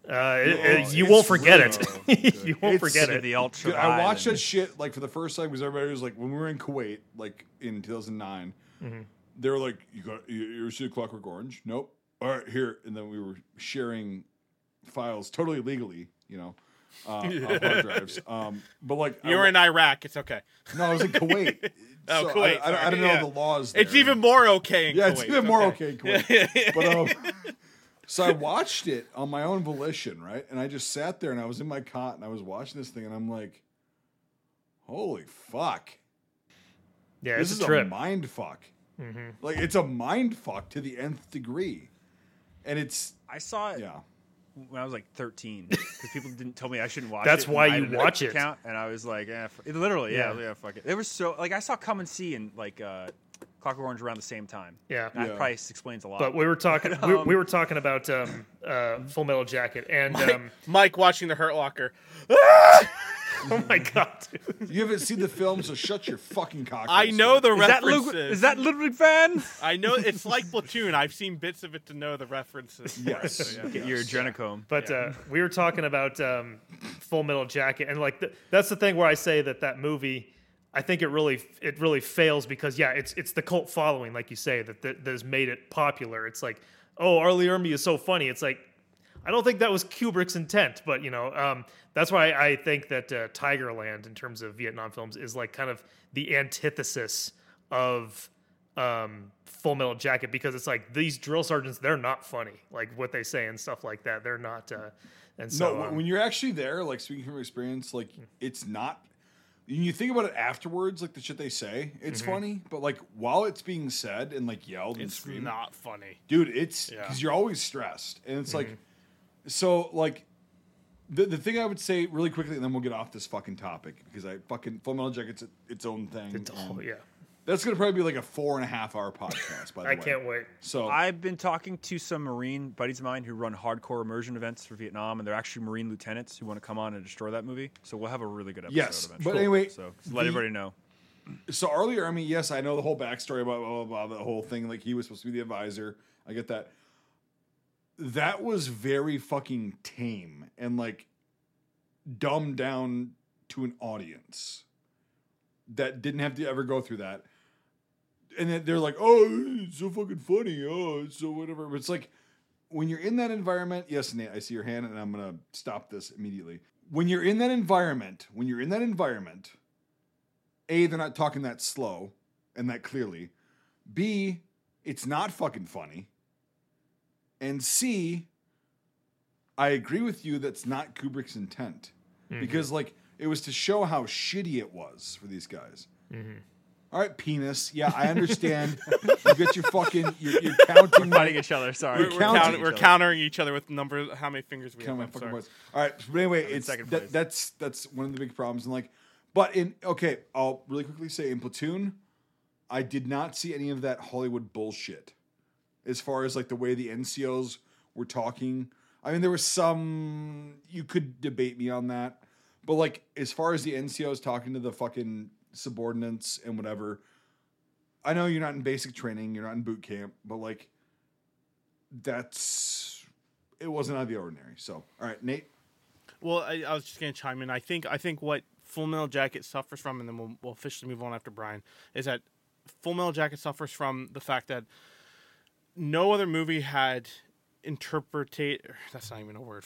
Had not shown boot camp in that way before. Correct. And I think you're right. And I think that nope. well, hold on. Let me finish. I think mainstream wise, I'll counter your. Yes, I your know what mainstream movie you're wise. thinking of. Yeah. The boys in company C. Yes. Yeah. Yes. Who have really relevant here. who have countered, who hit mainstream media and showed that yes, this guy is ridiculous in his comments and remarks. It's ridiculous, and I don't think anyone had really heard that before in the mainstream movie media before, and I think that's why it takes off so much. And then I think that is what constantly feeds Full Metal Jacket, because that is something that no one has really ever seen.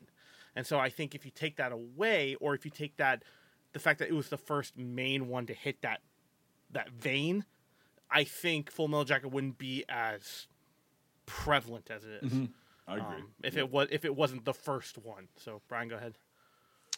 Yeah, no, I was just going to bring up The Boys of Company C. It's funny how you talk about things and you remember other movies. And yeah, so that's an interesting one because it's like the antithesis in a way. It's the Tigerland of, in another way, of, Full Metal Jacket, because it's Marine Corps guys, doing what they should do. Like, they break you down, but then they build you up.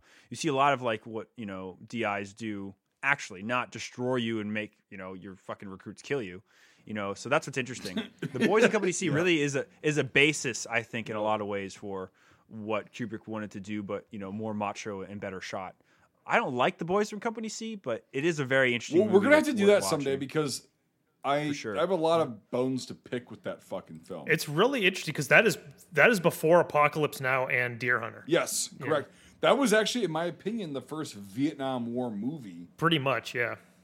That was made and that actually got some traction. I gotta see Deer Hunter 2. I've never seen that either. I've seen Deer Hunter 1. I've never seen Deer Hunter 2. If you've seen Always Sunny, then you've seen part of it, because they always yeah, Frank is again. I think it's like I know all the references. You will all these movies, but it's just like finally. So hey, Brian, on your list, let's do fucking Boys and Company C. Let's do fucking Full Metal Jacket. Just write them down. Otherwise, we're gonna forget. We always forget. Yep, we have a master list. So yeah, well, that's what I'm telling you. Throw them on there. Boys and Company C. We also got to do the Siege of Firebase Gloria, which is another Vietnam War movie with Arlie Ermey that's really bad but really good. It's got an amazing set, but everything else sucks about it. So it's I love the Vietnam War, so we'll get into it. Oh, we also have to do Good Morning Vietnam. Which is dude, I actually love that fucking film. It's good in a different way. Yeah, it's not your typical war film, which I like. It's an emotional fucking roller coaster. And there are some other good ones I stumbled upon recently too. One called like White Tiger, which is about ROK Marines in Vietnam, which I never knew existed. Which I really not the Russian White Tiger one. No. You sent me that. You sent me a trailer, right? Yeah, I believe so. Yeah, it was really cool. That looks like it's gonna be fucking brutal. Yeah, late '80s, and it looks very interesting. Jesus Christ, yeah, it's There's so many. We could do Missing in Action if we ever wanted to one day. Yeah, I mean, someday. I've never heard of that one either. It's fucking endless. That's not. Yeah. That's when Chuck Norris goes back to Vietnam to rescue his son. No, I don't want to fucking. Wait a minute. There's a few. Are you talking about? Are you talking about Uncommon Valor? No, that's the other one. Okay, that's the other one about that. I know. The reason the Vietnam War ended in 75. That's like the first Untouchables in a way. The reason that the Vietnam War ended in 75 is because Chuck Norris left in 74 and then came back, and then it was over. What? It's over. It's fucking over. What was the film that Sean was saying? If this is the film, I'm going to kill you. We were talking about that the other night. The British one. Yeah. What was it? It's Bravo, got two names. Bravo 20 is the American one, and the other one's Carifa or something. Yeah, and he was talking about that one. He's just like, I'm going to kill you now. He's been wanting to do that one for a while. Is it a credible threat or is it a toe-headed threat? It's a credible threat. No, Sean. If I ever die mysteriously, it's Sean. Well, Sean's a towhead, so it's. I don't know if it's credible or when he says that. No, it's real. It's real. I've known the man since second grade. It's real. That's not good. It's real. Yeah, that's not good. Real. Yeah, way it goes. Oh, we also have to do Siege of Jottetville subject. Really quick. We have to do that very soon. Do you guys know what the first Vietnam War film ever made was? And one of you, it involves your idol, or not your idol, but some of you really like. It's the Green Berets, right? No, it's not. It's before that. Right? It's earlier than the Green Berets. I'm not going to guess. What is it? Is that Sean Bean in it? It's got Audie Murphy in it. It's from 1964. Oh. And it's called A Yank in Vietnam. Oh, I've heard about that. Yeah. And it's based off of a really bad book that was written during the war in Indochina, which was basically about like how America was doing these things over there they shouldn't be doing, and the CIA was getting involved. and funding things. It's not a very well made movie, but it literally is the first. Sounds Vietnam pretty War. fucking accurate, but like. If you read Embers of War, it's really good. Like this book that's all about Indochina. It goes into the depth of how that was written in the film as well, and the difference of the comparisons. But that's the first Vietnam War film actually ever made. Technically, they did make Platoon or what? Chug. Oh, I think Dude, I drink a lot of water. Fucking these guys know me. I drink a lot of fucking water. Like I know. It's fine. There's another Indochina film made from Peter Schaffer, who was at DMB and Phu, and he made the DMB and Phu movie from the 90s, and the Anderson Platoon, which is this crazy documentary about the first African-American lieutenant who graduated from West Point and goes to Vietnam, and about his platoon in Vietnam. But long story short, I think that's like Platoon 317 came out in the early 60s as well, so that technically might be competing with this one. But the first American-made film about Vietnam is with Eddie Murphy. So since we're on break time, I want to go take a piss as I'm... yes, chug. Yes, I have been drinking a lot of water, so I need to piss. Okay, all right. So we're on break time. You take some in and got to put some out. I get it. Hey, oh my God, where the fuck are you, jungle fatigues? You fucking clown. I'm not. Oh my God, I'm not in the jungle. A great film. It's also made during the Vietnam War about American soldiers in Vietnam. It's called Nam's Angels. It's about a biker gang that's recruited and given Yamaha motorcycles and sent to Cambodia to go rescue an American diplomat. And it was filmed and distributed in 1970. Good Lord, whose fucking film student movie is that? Let's see.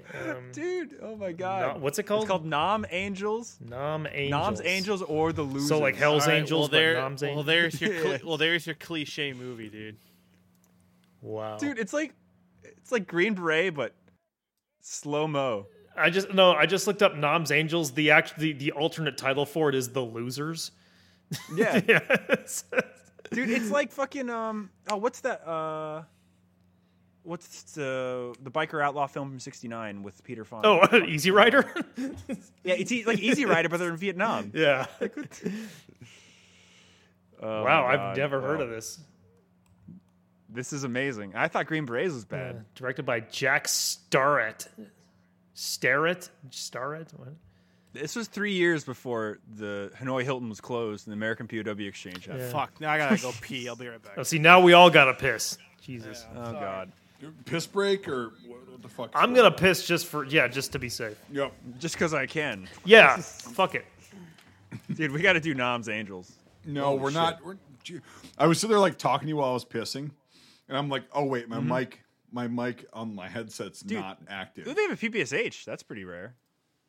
It's Madsen M50s, or fucking like zip tied to the front of Kawasaki motorcycles.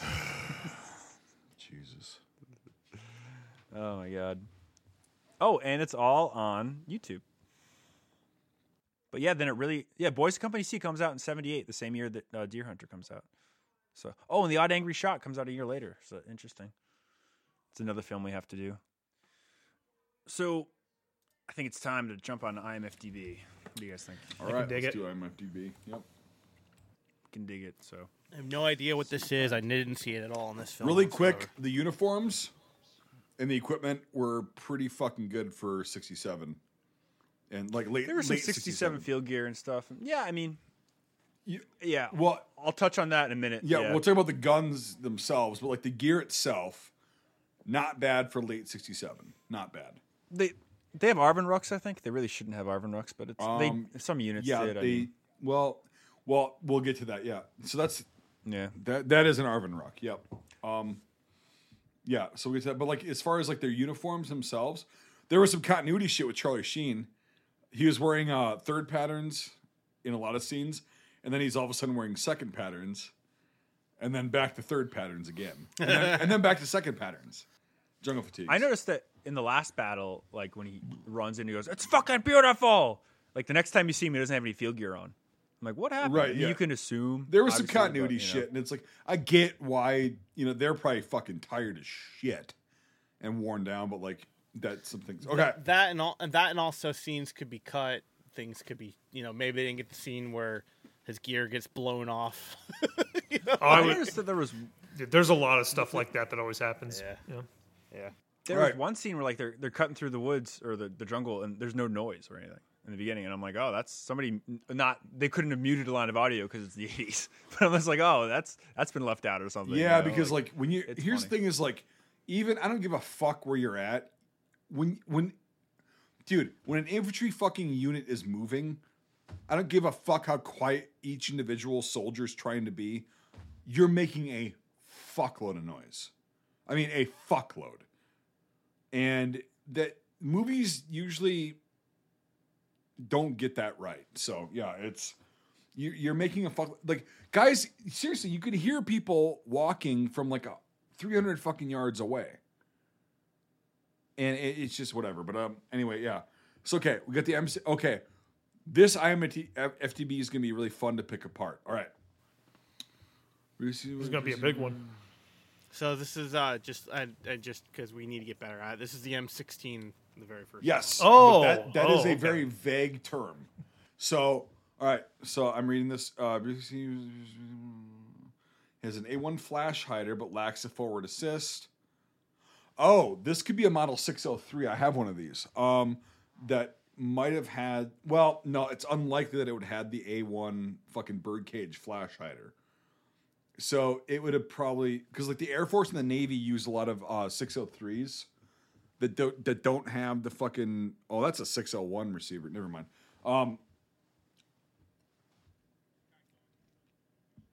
Yeah. So the A1, and we'll talk about the A1 a little bit, is because okay, late '67, yes, they were starting to introduce the A1.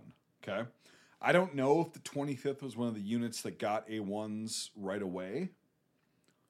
But most likely, in my opinion, not a fact, is that the 25th would have still been using mostly XM16E1s or the Colt Model 602, which would have had the half fucking cage is what we call it on the or the half fucking fencing on the receiver and whatever. So like.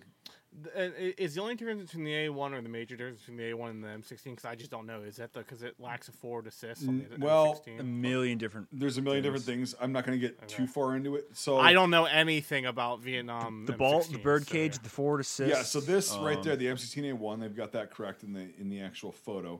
So the XM16E1, the fence around the magazine. Well, no, the full fence, but like so the. Never mind. I won't fucking grab one. I see what you mean. Yeah. So they also the XM16E1s had a chrome-plated bolt carrier, right? The A1s it was phosphate because they figured out to chrome plate the bores and they had a bunch of other shit that they did. So he's got an A1 there. All right, I'm not gonna get too nerdy on that, but like, yeah, okay, that's an A1. That's an A1. I don't know how likely that would be for this unit to have new A1s at this point, because the A1 was issued into the field to mainly the Army. Some of the Marine Corps got it, but like mainly the Army in '67. And it's like, well, this unit that was a combat unit that was in action quite frequently, probably would still have the XM16E1. But that's just a fucking nerd thing. It could. Hey, these guys could have had A1s. It's not out of the realm of possibility. It's just unlikely, in my opinion.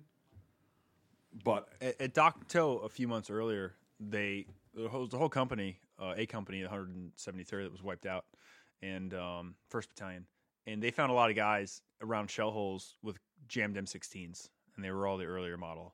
And this was still in '67. So, '67 is the transitional period that you see for the Army from like the M16s that were having issues due to the powder change that nobody told the manufacturers about, which is the real reason that happened. To where you have the reliable M16. And I've literally met Marines that are like, I had a 14 all the way through Hue, like that kind of shit. So that 67, 68 is a very interesting period of time for Vietnam. It's not what you expect, as long with the uniforms and the boots. It's also pretty late, like if you niche think about it. Changing. But we can debate that later. But so the Colt model, 653P. That was an experimental thing that eventually evolved into the XM177 and 177E1. So this doesn't have a forward assist on it, and it's got the full fence because it's built on a newer receiver, but they were trying to figure out how to make a carbine that would still pack the punch of a rifle. And yeah, there were a ton of variations Yep. of the carbines. Yep. They had even had one that had like a triangular handguard that had a stock Correct. that folded up and down the buffer tube. I forget which version of that is, but yeah, there was a bunch of different things they went around. And actually, if anybody's ever seen a real XM177 E1 or E2, that is a moderator. It's not a flash suppressor. It actually moderates the right, and that's the sound in the muzzle. but flash. they don't It has have that on baffles in this. Yeah, because it's a very Oh, they don't, very but- fucking early, like the very early trial. It's funny because it's got a fucking okay. So go up a little, or just right there. You're fine. No, you're fine on Tom Berenger. Like, yeah, that's fine. So look at the fucking forward assist. Because on the earlier models, either they didn't have them or they would still retain the teardrop forward assist. Yeah, And it's got the dot. that's got an right A2 forward assist on it. Yep. And there. Yep. very interesting. And it's also got a fucking full. Yeah, it's just whatever they could find to be a carbine. And yeah, you're right. On the original ones, the compensator on the end is what it's called. Was not. Oh, so go up a little bit. Or no, to I'm sorry. The one where it's kind of blurry right below this. Okay, so that's the one that looks like it has the triangular handguards on it, right?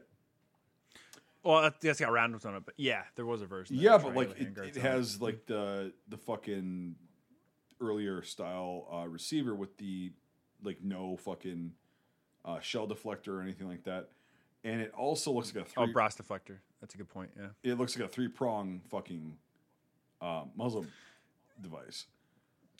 So yeah, just so people don't understand the terminology. Earlier on, they had a 3-prong muzzle device that worked great, but the problem was we get stuck on sticks and shit. So they changed it to a fully enclosed one, which they called the bird cage, which looks like a bird cage. So that's the difference. And sometimes guys would have you see 3 prongs all the way to the end of the war. Sometimes guys You would see change it. them You out see them because through the they fucking changed threads and 90s. stuff, You so. see 3-prongs. Really? You know, Funny. but like, okay, so he's got that. Yeah, that's about where my knowledge ends on the ARs, like that they had back there. But like, it should be a 177, like a huge fucking long muzzle breaker compensator. Yep. So, but it's And the later ones were made so you can put a grenade launcher on it. Because at this time they were experimenting with stuff. They had the XM148s, which were a version of the grenade launchers. yeah, 22 and later millimeter on, NATO grenade launcher. Yep. All right. The M203s did come out by the end of the war, and they were used in country, which is kind of Yeah, 72 they started carrying them, but No, earlier than that, but well, like when they were issued, it's like 72-ish. You start seeing them. It was pretty late. you see them by 69. No, But, you see not in any fucking numbers. But you still see them in country. Again, grenade I'm vest, you see focusing on the norm, M203s. not the exception. So And I'm focusing on research, which shows that they were in country in mass. I'm not focusing on research. Well, I'm just saying that you're mistaken with this. There were a lot of 203s in country by 69. It's a misconception for a lot of people. We'll talk about it later. I'll show you some photos. But yeah, the Rinkos. Mike, how's the snacks, man? They doing all right? Oh, sorry, am I making noise? No, it's fine. I might just join you and let them go at it, so it's fine. No, it's not fucking worth it. It's just fucking annoying. But like, You're just like, what? Is there anything we can talk about? No, I'm listening. I'm listening. Yeah, I'm listening too. I don't know. I don't have a dog in this fight, so it's fine. This I was gonna ask though, is this accurate right here? yeah, the Type 56 very very fucking common. Actually, more common than the AK-47 and the AKM. Interesting. Because China was closer and they had a more direct line to North Vietnam to supply them. And the Type 56 is basically a bootleg version of the AKM. Or the AK-47/AKM. They were still milled. A lot of them are milled receivers like you see in this picture right here. But they just put the folding bayonet like they had in the SKS there. And then also they have the full globe front sight protector instead of like the fins like on an AK-47. So, but yeah, most AKs that they found in Vietnam were Type 56s. So, Love those spike bayonets. Always great to see. yep. And at the end of the movie, the one guy's talking like, "You okay?" to O'Neill, and he's like playing with a bayonet. Yep. See, there's a steel helmet.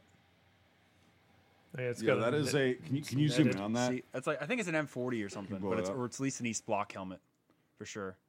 And again, they were used by anti-aircraft crews and Yeah, stuff. it's an M40. Yeah, SSH-40. Well, I can't see the chin strap, but I'm going to assume because of hard the to say, placement of the Well, ear. isn't that it? Isn't that it right there? Yeah, but it's too dark. Like the shape, it's not Polish. It's Soviet. There might be a better shot of them, but and technically they should be in khaki as well. Now that I think of it, but the few times you see them, it's really hard to tell what they're wearing because it's mostly dark. and shit. The guys, The NBA, the yeah. uniforms. By '67, they were starting to go to the olive green. True, but in country there were more khakis at this point. It really is not until when you have the wave of Tet that kills everybody that you have the influx of new uniforms that go to the south. Yeah. So See this? Okay, so Charlie Sheen's wearing second patterns in this fucking.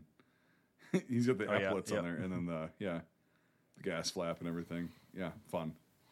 So is that before he gets knocked out? He changes uniform. Well, dude, it's like it's actually like through this entire sequence. the plane did it for him. yeah. If you go back and like watch the entire sequence, he's in third patterns, and then he's in seconds, and then he's in third, and then he's in seconds, and then he's in thirds, and like during the battle he's in thirds, and then after the battle he's in second patterns. Damn, so they must have not just had a solid costume for him then. So Well, it probably took so fucking long to film all this shit. They probably they probably had maybe those were like they had to come back for reshoots or something, and that's why it's different or something. Or this is the one they chose to tear up, and yeah, they just. Well, those yeah, are but he's cheaper got to tear up. even like the when he comes back from when he's wounded the first time, right? And he's smoking weed and everything in the bunker. It's like he's also switching from thirds to seconds. does he have It's his like what? does he have his wristwatch like pinned to his lapel? Buttonhole. Okay, Yeah, that's- that's a common thing. Okay, Yeah. that's cool. Like here, I'll pull this. Oh yeah. I used to do that when I reenacted because it's a great place to see it, especially if you're an RTO if you have to tell time. Because you're just gonna break your crystal on your watch if you have it in your fucking wrist. I've done Yeah. that so many times. Same. Yeah. So It's annoying. That's why I wear cheap reproduction watches when I do World War II because I've destroyed so many repros that I don't want to risk wearing a real one.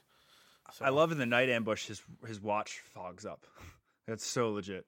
It looks like a cheap Psycho, which is totally correct as well for the 60s. The pig. In the beginning, it was neat to see Elias carrying it. So it made me realize, oh, that's right. What that is shows his character What is this completely. thing right here? It's a locally made fucking Like a Vietnam local yeah. gauntlet. The thing? Yeah. There's a tribe in the middle of Vietnam called the Montagnards, and they're not Vietnamese. They're like their own kind of people, and they really don't like the Vietnamese. And we aligned ourselves with them. But long story short, Montagnards, they make bracelets and stuff and things.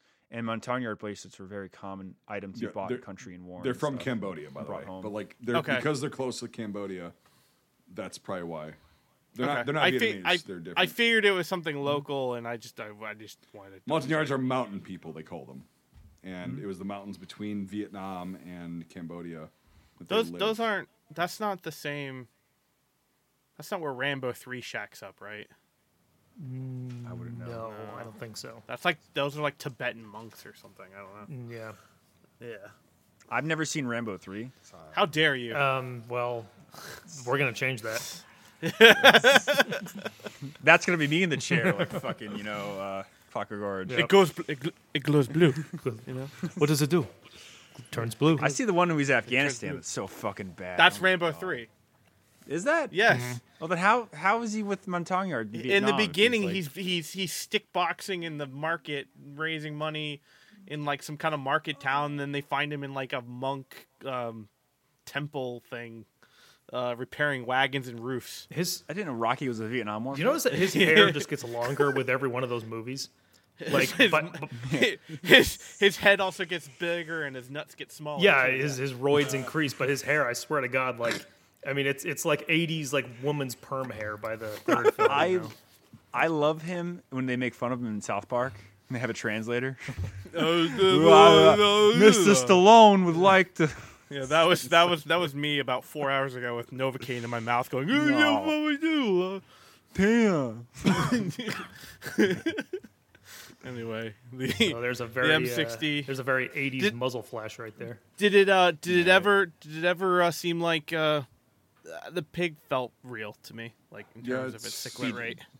There's a real M60 Nice blanks, yeah. Nice. These little crimped ends. Over yeah. top. No, they're not crimped. They're the old No, paper those are the ones. wax. open, Those are the yeah. wax Oh. seal Wax ones. paper Yeah. They ones. work really well, actually. Yeah, so- they work a lot better because they actually fucking chamber. Yeah. Yep. Mm-hmm. No, it chatters like it Where should. was the picture? Feed the pig, man. That's also the arbiter with a pig. So there you go. So. I'm glad he's wearing his fucking rounds the correct way because, like, in movies, they'll have, like, the fucking...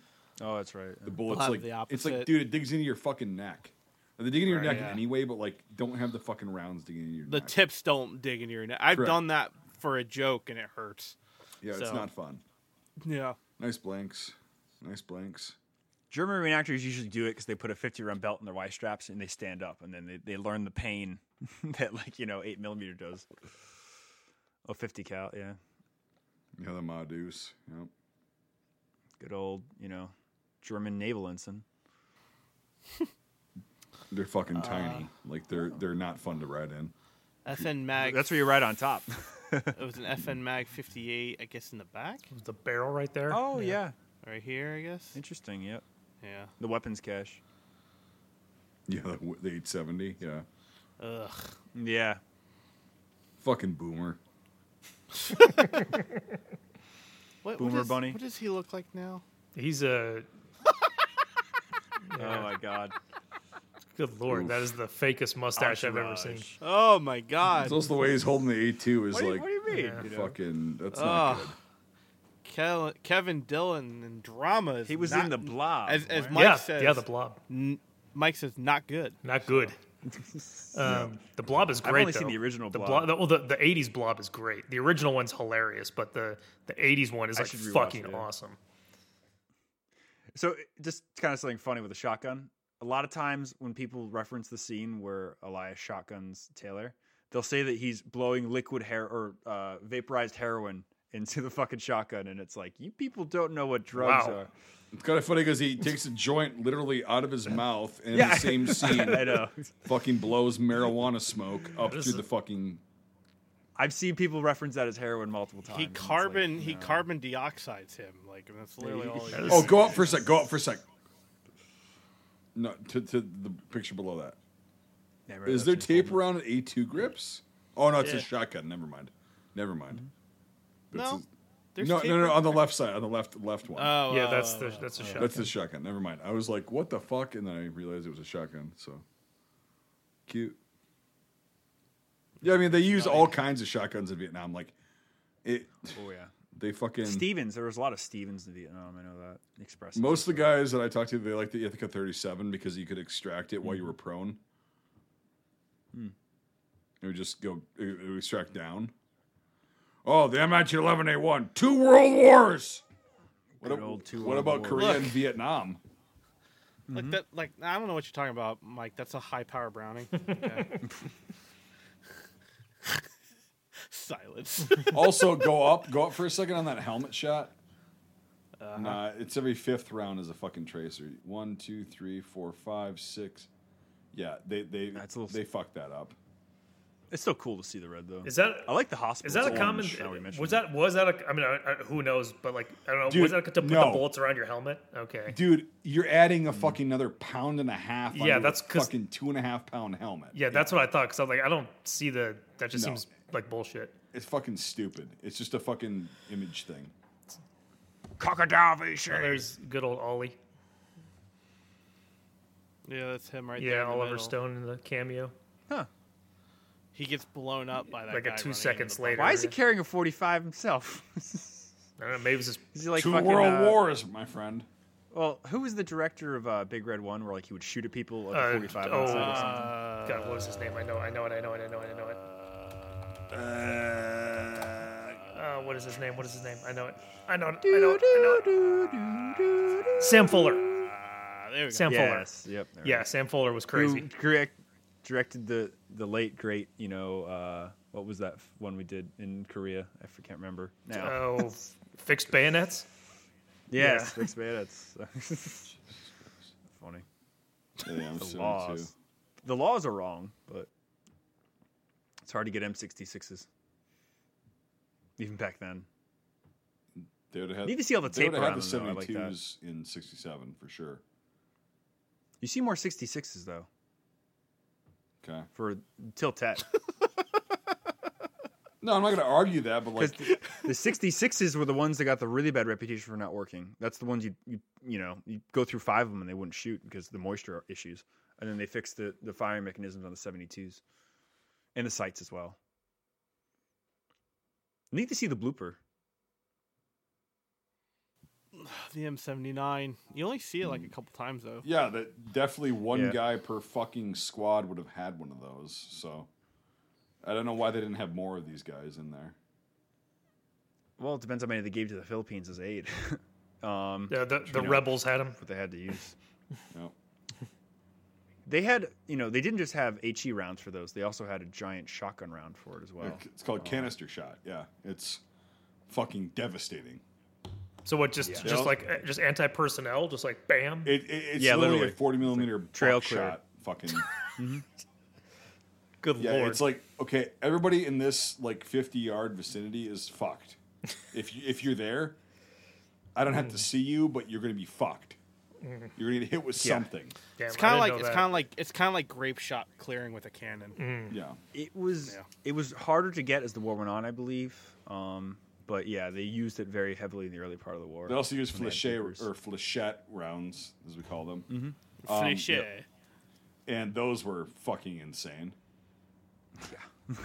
It's like, okay, buckshot now has a point on it. I knew an M79 guy, and they wouldn't give him a 45 for whatever reason, so he had his father buy him a gold cup and send it over to him. What's a gold cup?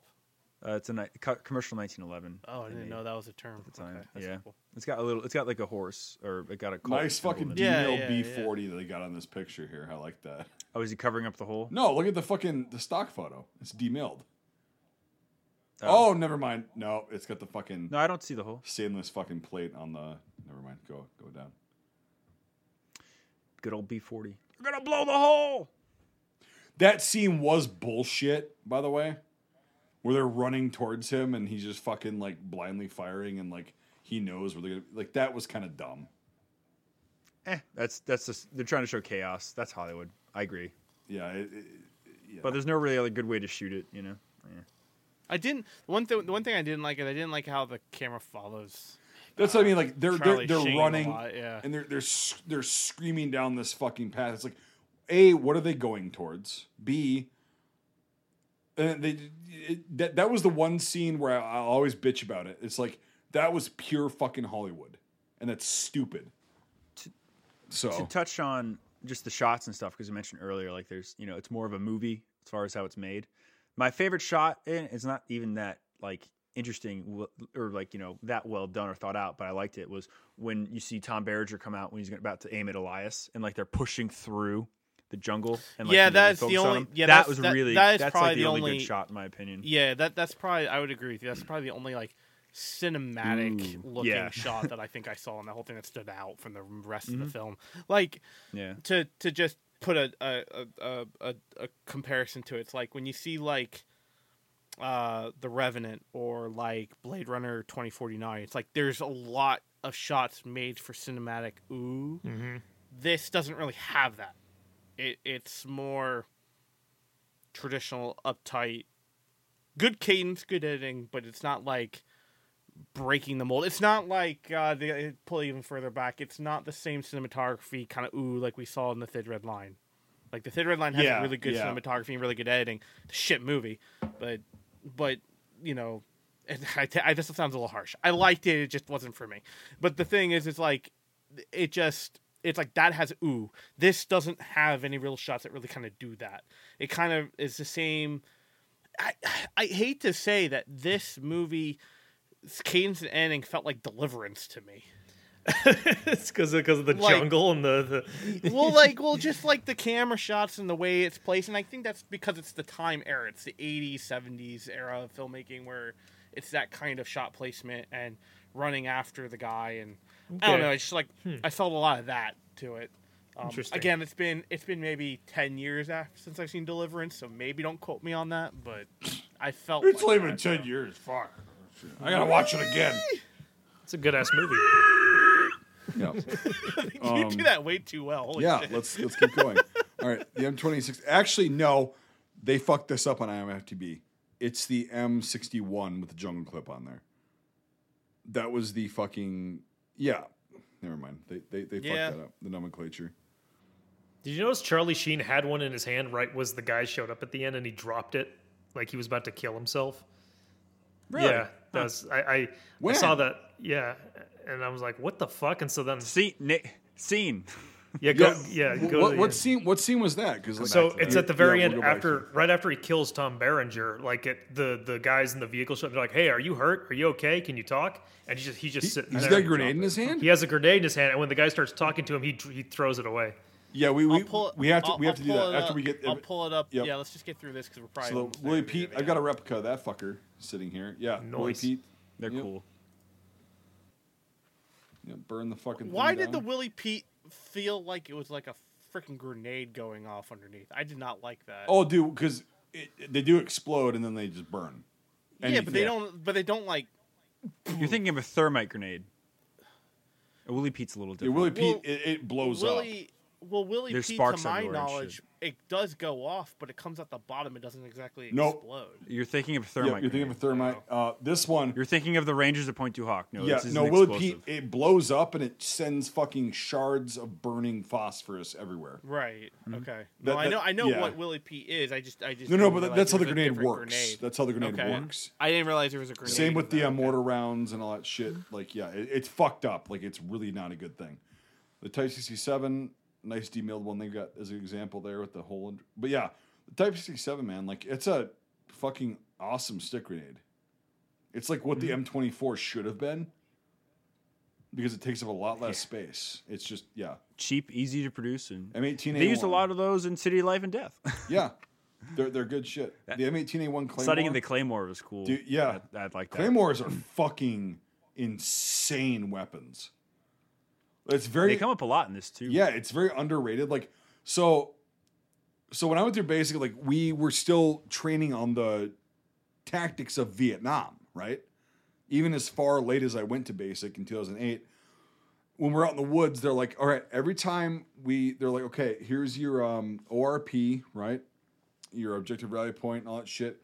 And here's where we're going to be staying tonight, right? You set up claymores on the perimeter. And it's like, holy fuck. And so you had to go out and like do that shit and set them up. They're training claymores. They weren't real. But like, you still had to know how to do it. And yeah, fucking insane. They're a hell of a weapon. Yeah, in his hand right there. Oh yeah, you're And right. then he drops it right when he shows up. Holy shit. Yeah. Oh, back that up contemplate. just a Wow. little bit. Just one more time. Just so yeah, there you go. Yeah. I noticed a skull too on the bottom of the 50. Fuck. Oh, he was thinking that those were. Wow. He's thinking that those were Vietnamese guys. I don't. Well, I think there's a scene. Obviously, there's a scene deleted or cut because look at the difference. He's just walking. Well, to pause that it really and then quick. You see that Type 56 in the ground? The bayonet, yeah. dude, they cut it when he leans down to pick it up. Look, because that shot, he goes down to. Yeah, they cut it out. Yeah, he was gonna blow it up. There must have been a whole Huh. like a whole thing with Wow. that, you know. Because here's the thing. There's no vehicle coming, so they just cut that whole scene out. There's a cue though. I noticed this time. You hear like an engine rev before he shoots Barnes, and you don't know if that's friendly or enemy or not, which I thought was interesting. That's what I'm saying. Is like this little battle's he over. thinks it's going to be the enemy, and like I don't think that at all. I think what it is, I think it's like he doesn't know if that's it. I don't think it's that. I think it's more of like the fact that they put that vehicle noise in there for that cut, and I feel like what they did with that is that was a whole scene where he was thinking about killing himself after what he just did. And then I think to counter that, they just show him. They put in the vehicle before the cut, and then they put in the vehicle noise all the way through that whole scene in the back. You just layer it on top, and then they just cut that scene out so they don't have that as a reference, and then you just lead into the next scene. And I think that's what happened. You with can that. interpret it different ways. yeah, who knows? there must be a whole like scene of just like, well, fuck Right. this. or But I just whatever. noticed, I was like, what the fuck was that? And so I had to back it up. Dude, I've seen this film a fucking dozens of times. I never fucking noticed that. So that was cool. Thanks for pointing that out, actually. Yeah. Well, Stone is still alive. Somebody send him a letter. Hey, Ollie. Yeah. Hey, bud. We're on a first name basis. Next time he's at a, seriously, I mean, he's still alive. You could ask people like that. But that's very fascinating, huh? Yeah, I never fucking noticed that. Did you also notice when the big shot of Willem Dafoe when you can see the squib device in his hand? Yeah. And then he drops it because during that Did he have ripped pants too, or I don't know about that, but when he's during the whole hands up scene. So he pulls a Burns for sure. Oh yeah, but when he's running, you can see the wire going up his arm. He has the squib device in his hand, and then when they were doing that scene, when he was going to go like this, his chest was going to like blow up with squibs, but he didn't. He dropped it. As you can see in the take, he doesn't have it, and so instead he did the scene as he was supposed to, but then he just fell over, and they kept it like that. All right, Nate, go back to the iconic scene. Let's just know one thing before that. Nate, go back 10 seconds. I just want to point out something really cool. What's that little round thing on his left? What do you call it? That's near pro container. Yep, very, very common in Vietnam. They were round and they would put them there. And you see them a lot in photos, but you never see them in movies. So that's very legit. Well, here's the thing too. Like, to pause it really quick, and then we'll go to the scene.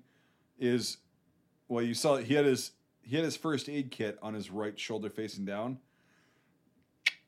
He must have been a left-handed shooter then, because you're not going to have a fucking first aid kit. Although he was wearing it upside down like most of the guys did that I've talked to and whatever. And it's open, which means that he used it. That's fine. I get that. But he must have been a left-handed shooter because his ear pro is on his left shoulder, and that's easily moved out of the way. The first aid kit's not. It's cool that he has the patch open, that he used it, but also that's an oxymoron because you're not supposed to use your first aid pouch on anyone else except for yourself, because when you get wounded, then you don't have a bandage for yourself. So I'm just saying, it's a cool touch, but in reality, you used theirs. Obviously with Suicide. Yeah, in this situation, it doesn't fucking matter. Pause it. The guy's a captain behind him. Well, it was like that supply guy who's just like, "What are you doing here?" Could have been, yeah, the fat fuck. Yeah. Like the role that I would have been cast in. Like, hey. So we can watch the iconic scene, and then there's one thing we didn't talk about. We'll talk about. Sure. We can, wound it up with ratings and stuff. Yeah, let's do the iconic scene and see the the squib device. That's fascinating about the grenade, though. I'd never realized me that. either. It's awesome. So it's a good touch. I don't know. It's funny. You don't have the music on, but I hear it in my head when I see this scene. Right? Yeah. It's so ingrained. Go back a little bit more, Nate. Well, at least I have my going throat music from the end of We Were Soldiers, but no, but like you can see. Yep. No, go back. To I see the left tube. shoulder. I see the tube. Left side. Go back though when we first see him running. You can see it. It's in his hand, and Yep. Yeah. He totally pulls a bird. Yeah. Yep. Hey, I'm not saying that we're not guilty of this. No. It's just fun to point out because we wouldn't know this if we hadn't done it. Right? Yeah. No, I wouldn't have. But to the layman, that's like whatever. Who fucking cares? But they can't tell. But I saw it, I was like, I know what that is. Yep. I've seen this a million times too, and I just been there, done that. Never fucking.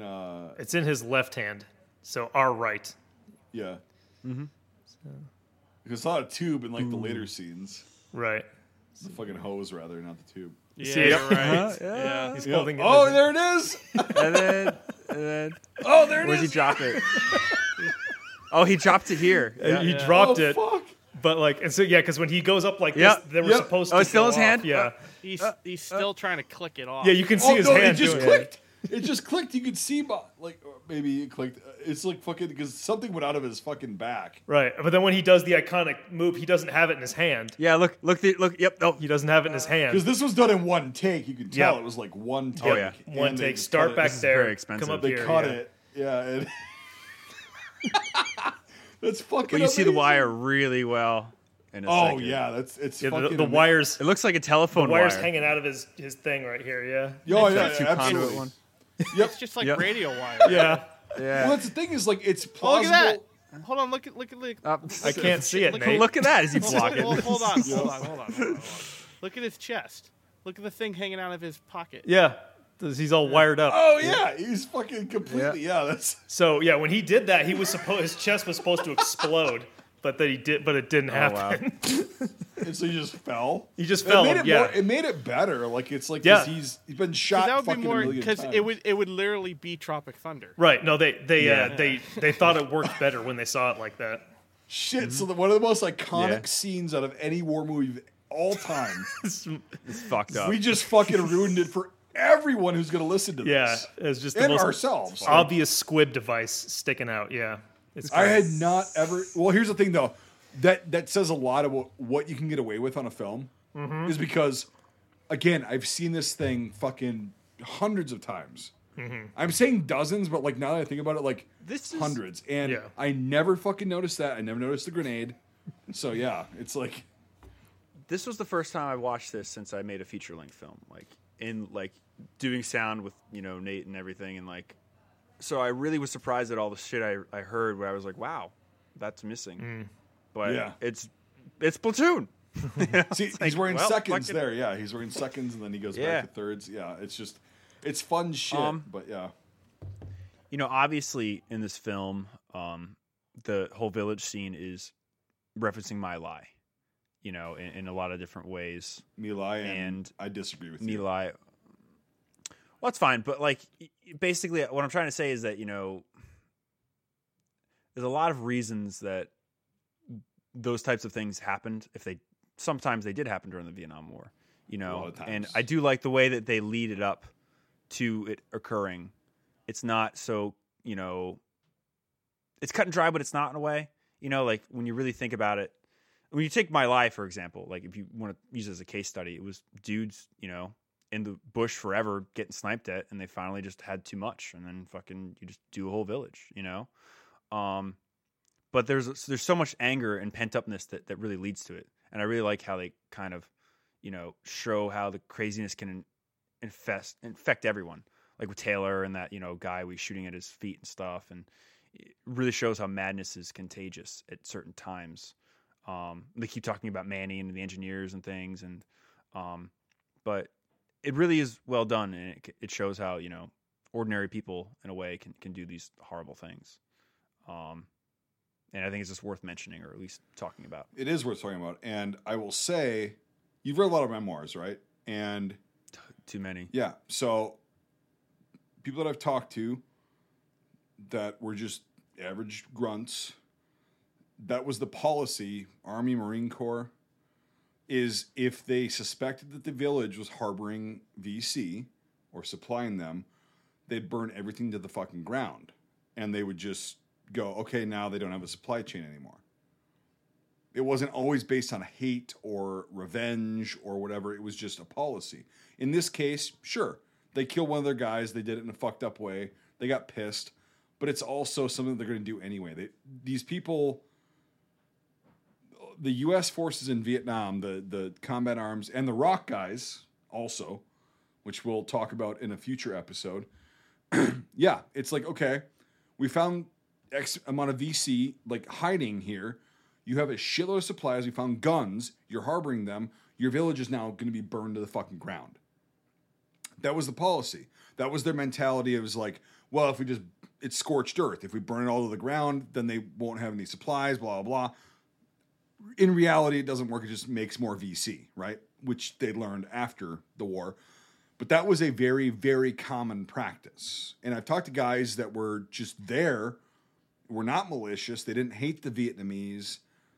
They were just doing what's been done because this is our policy. Like, this is how we roll. Like, bam. And they showed it in this film. It wasn't a reference to My Lai, per se, because My Lai was fucking insane. It was, because we'll get into that on a different fucking note. Casualties of war, we can do that. But like, yeah, I just mean the same formula that went into My Lai, even though on a larger scale, played into what they tried to depict here. And just to touch on what you said, the thing is too, when you look at the photos of guys in Vietnam burning down villages, that's usually because they're clearing out areas for free Brian, fire zones. Who's going to take photos of them burning down a fucking random village? There's tons of press photos and Right, photography but like of them as burning many down of these, villages. like and in this stuff, case, in this particular case, in the film, the guy's Bunny's taking photos of the whole thing. yeah, how many of those photos actually got out, and how many, like, you know what I mean? Like it wasn't something but that I'm like, saying guys that if are you- proud of. They were just like, oh, it's what we do. Yeah, but that's the thing. But a lot of times it's misconstrued because that's just guys clearing out villagers. It's not them massacring villagers and like. Oh, burning down the correct. villages. My Lai was That was- they lined them Yeah, up and but- they were just going on a rampage. Yes. Yeah, but I just mean like when people usually show photos of Marines or guys smiling, burning down villages, it's because that was a South Vietnamese government sanctioned area that was ordered. The inhabitants was ordered out, and they were told to destroy the infrastructure to stop the NVA or having a support base. Correct. And that would be a free fire zone. Like you fucking see shit moving, you shoot it. That's kind of like what they touched on in Full Metal Jacket with the helicopter gunner. Because when they were in certain zones, you see movement, you fucking shoot at it. That's not everywhere. But that's where all that comes from. So yeah, I get what you're saying as Yeah. far as like how they're portraying it in the film. Yes, I get that. Yeah. I'm saying it's not It's just out of that the realm of animosity that gets built possibility. up. And yes, there was probably aggression at some points, of course, because it's a fucking war. People do shitty things in war. I don't give a fuck what side you're on. Everybody does shitty things. But yeah, it like we were saying earlier. It like all comes back to the whole. Let's get everything that we possibly can from the entire Vietnam War and put it into a film. Exactly. Yep. But but that saying though, as horrible as this sounds, it's tastefully done in a sense. It's not Americans being like, let's fucking kill these guys. It's like, no, Let's burn their homes, which is even worse. There's a journey from point A to point Correct. C, Yes. and they do show that here. It's not just like Americans being brutally to show that the war was bad. It's like there's always a cause and effect, and it doesn't justify anything, but there always is a cause. Well, that's why when the Vietnamese forces, the VC and the NVA, would go into American bases, or I should say coalition bases, right? They would do the same shit. They just burn everything to the fucking ground that they possibly could see, because it's like burn their infrastructure, they'll leave. They have nothing then, and it's like again, it's a war. Like people I think get a really glorified image of war from movies, and it's like, oh, whatever. No, wars are terrible. Like it is literally the worst fucking thing that can happen. And people are at their worst when you're in a war and you're in that situation. There's a, if I can just jump right in, I know you guys have had to have seen this interview. There's a famous interview on YouTube with Marine Vietnam veteran Bill Earhart or Earhart or something like that. I think. Yeah. I've seen that one, I think. Yeah. Right. Yeah. And he talks about that. He's like, you're in the country and doing all of this horrible things. You're getting shot at, but like you never see where it's coming from. Yep. It's eventually implanted in your brain that everyone is an enemy. That like all of these people, no one can be trusted and stuff like that. And I think that's a large part of it too. Yeah, and the villagers are literally caught in the middle. I've done a lot of research into NVA and VC, tactics and things, and it's very interesting, the support base and stuff. And they really were caught between the Americans and the tax collectors and the rice, dealers. Oh, they had a lot of politics to endure. There are tons, and it's very interesting. So yeah, the South Vietnamese hamlet, villagers, they really were having two wars.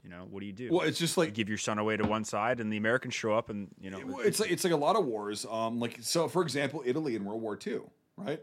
When the Allies started going into Italy, the same shit happened there.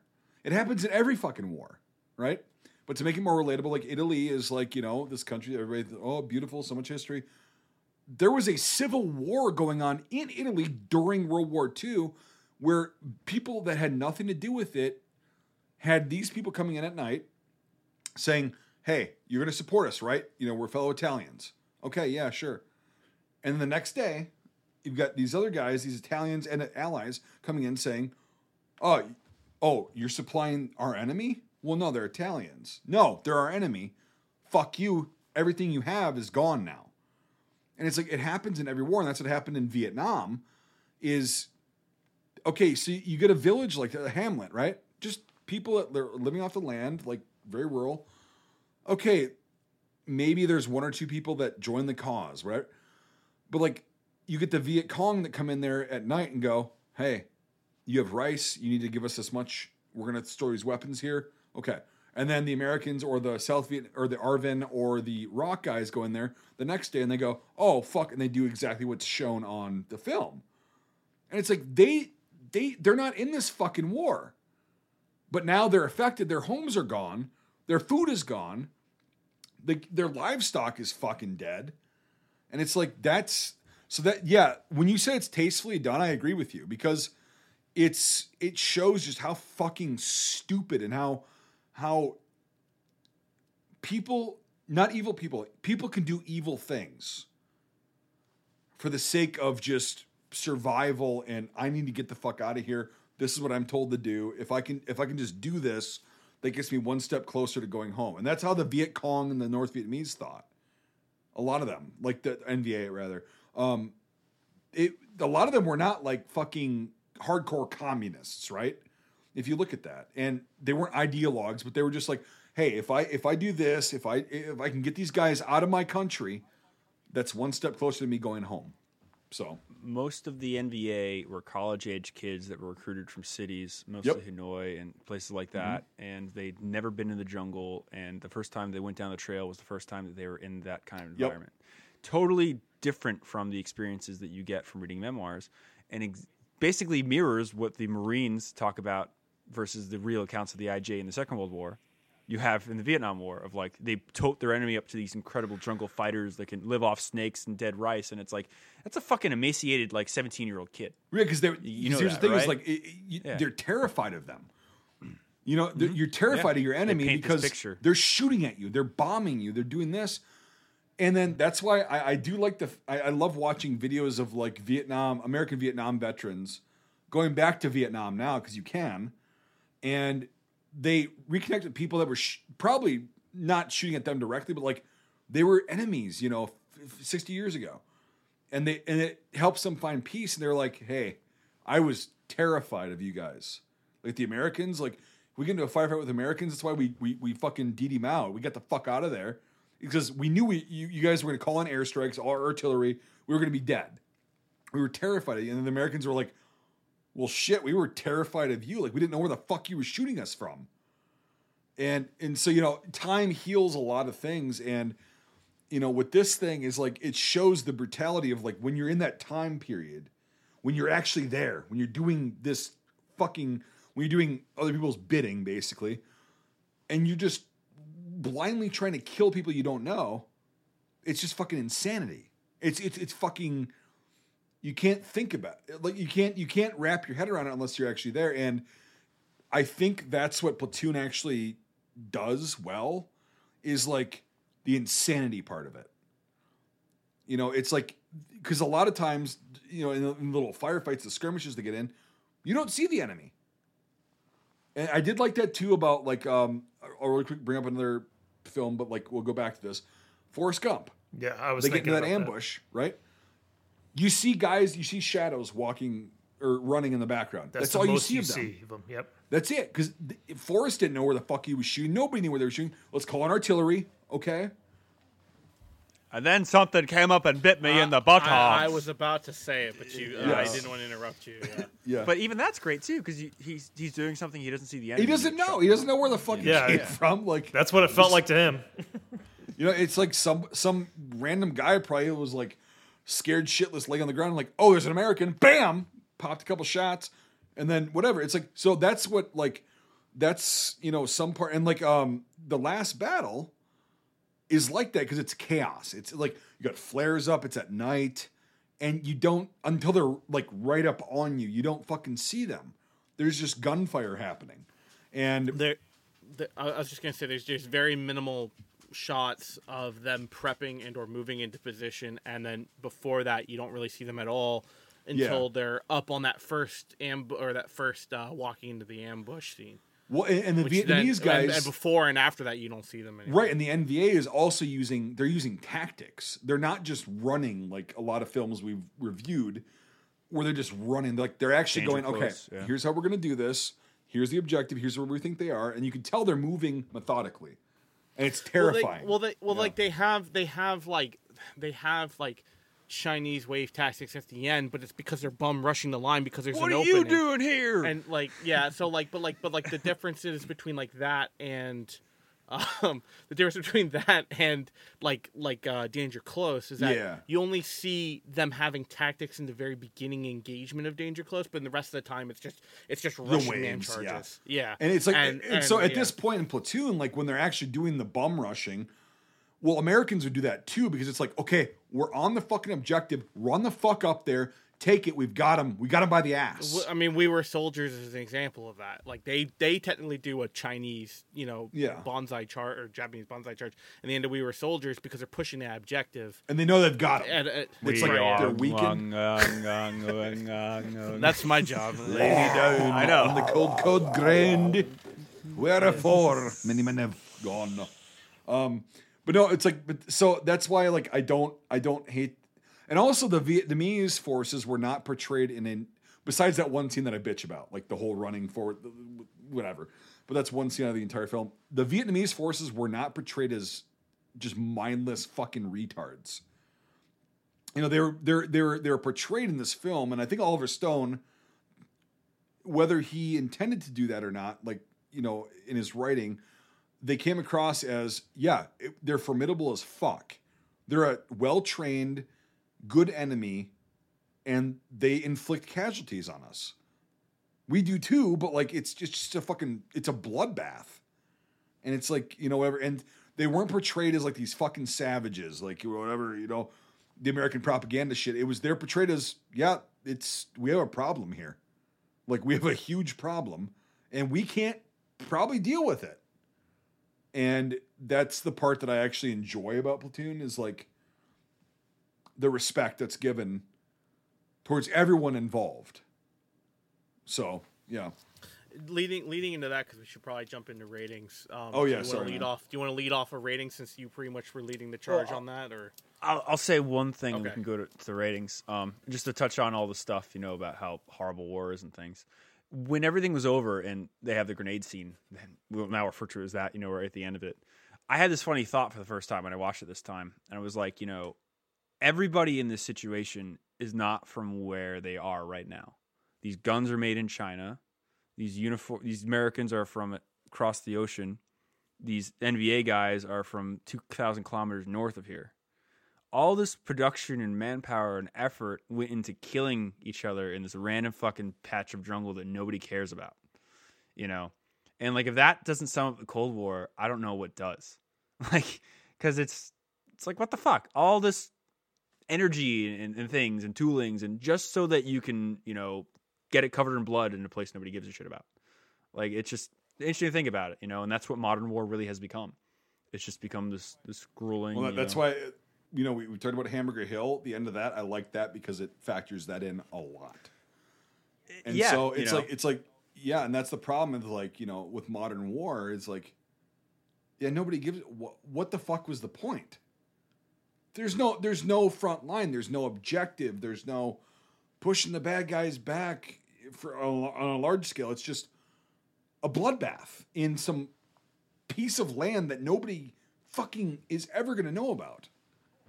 It's pumping arms and money into a proxy civil war. Correct. That you blow up out of proportions, and for what reason? Yep. You know, but it's funny. I saw that, like, all the detritus at the end. I'm just like, you know, why?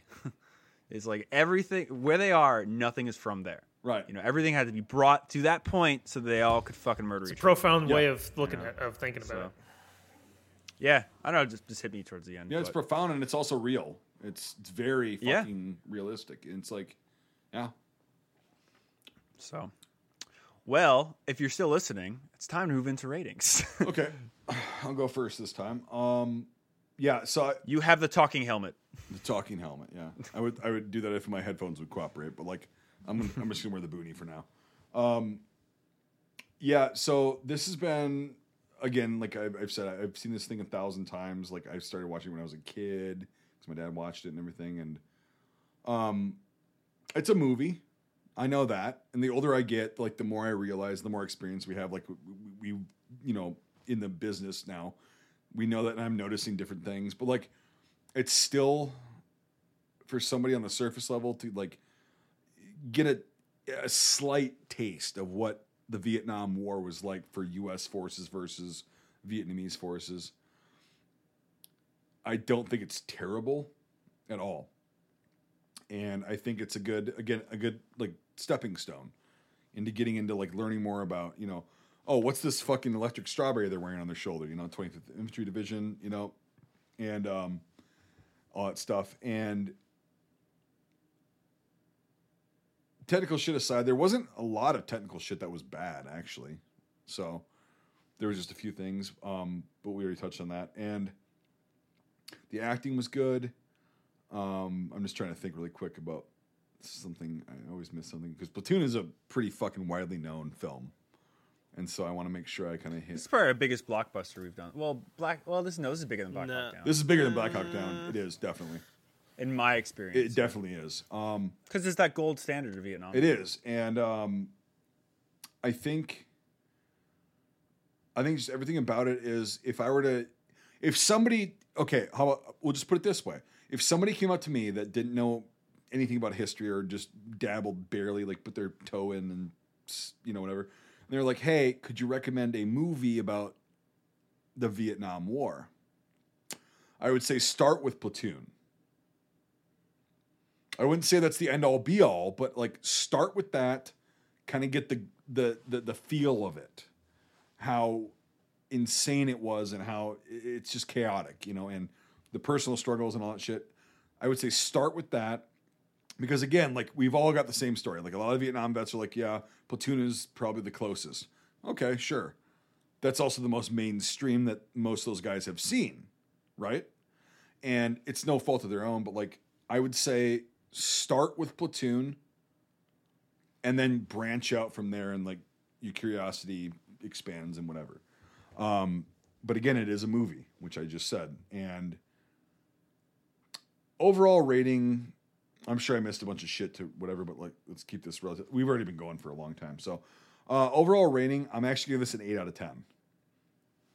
For the content, the technicalities, cinematography had some issues, and the editing, cinematography slash editing had some issues. Forgivable though. And just again, the stepping stone to get people kind of aware of like, okay, it did happen in 67 and 68. This is what you're going to see. Technical shit aside, but like, yeah. So 8 out of 10. Nate. Oh wait, no, you go last. You haven't seen it before. Oh, okay. Brian. So you bring up a lot of good points and stuff, and I can't really reiterate everything we said for the last 2 hours because we really just covered it in detail. But it is a very good movie. It's a very well-known movie, and just taking everything we've said into consideration, I'm going to give this a 9.5 out of 10. And my reasoning is that it's the Vietnam War in a 2-hour length of time. Yes, it shows things that didn't happen on everyone's tour. Yes, it's not like a generalization of things, but it's one platoon's experience for a short period of time. And yep. I think if somebody's interested in Vietnam, if you want to watch one movie about it, if you watch this, you'll get it.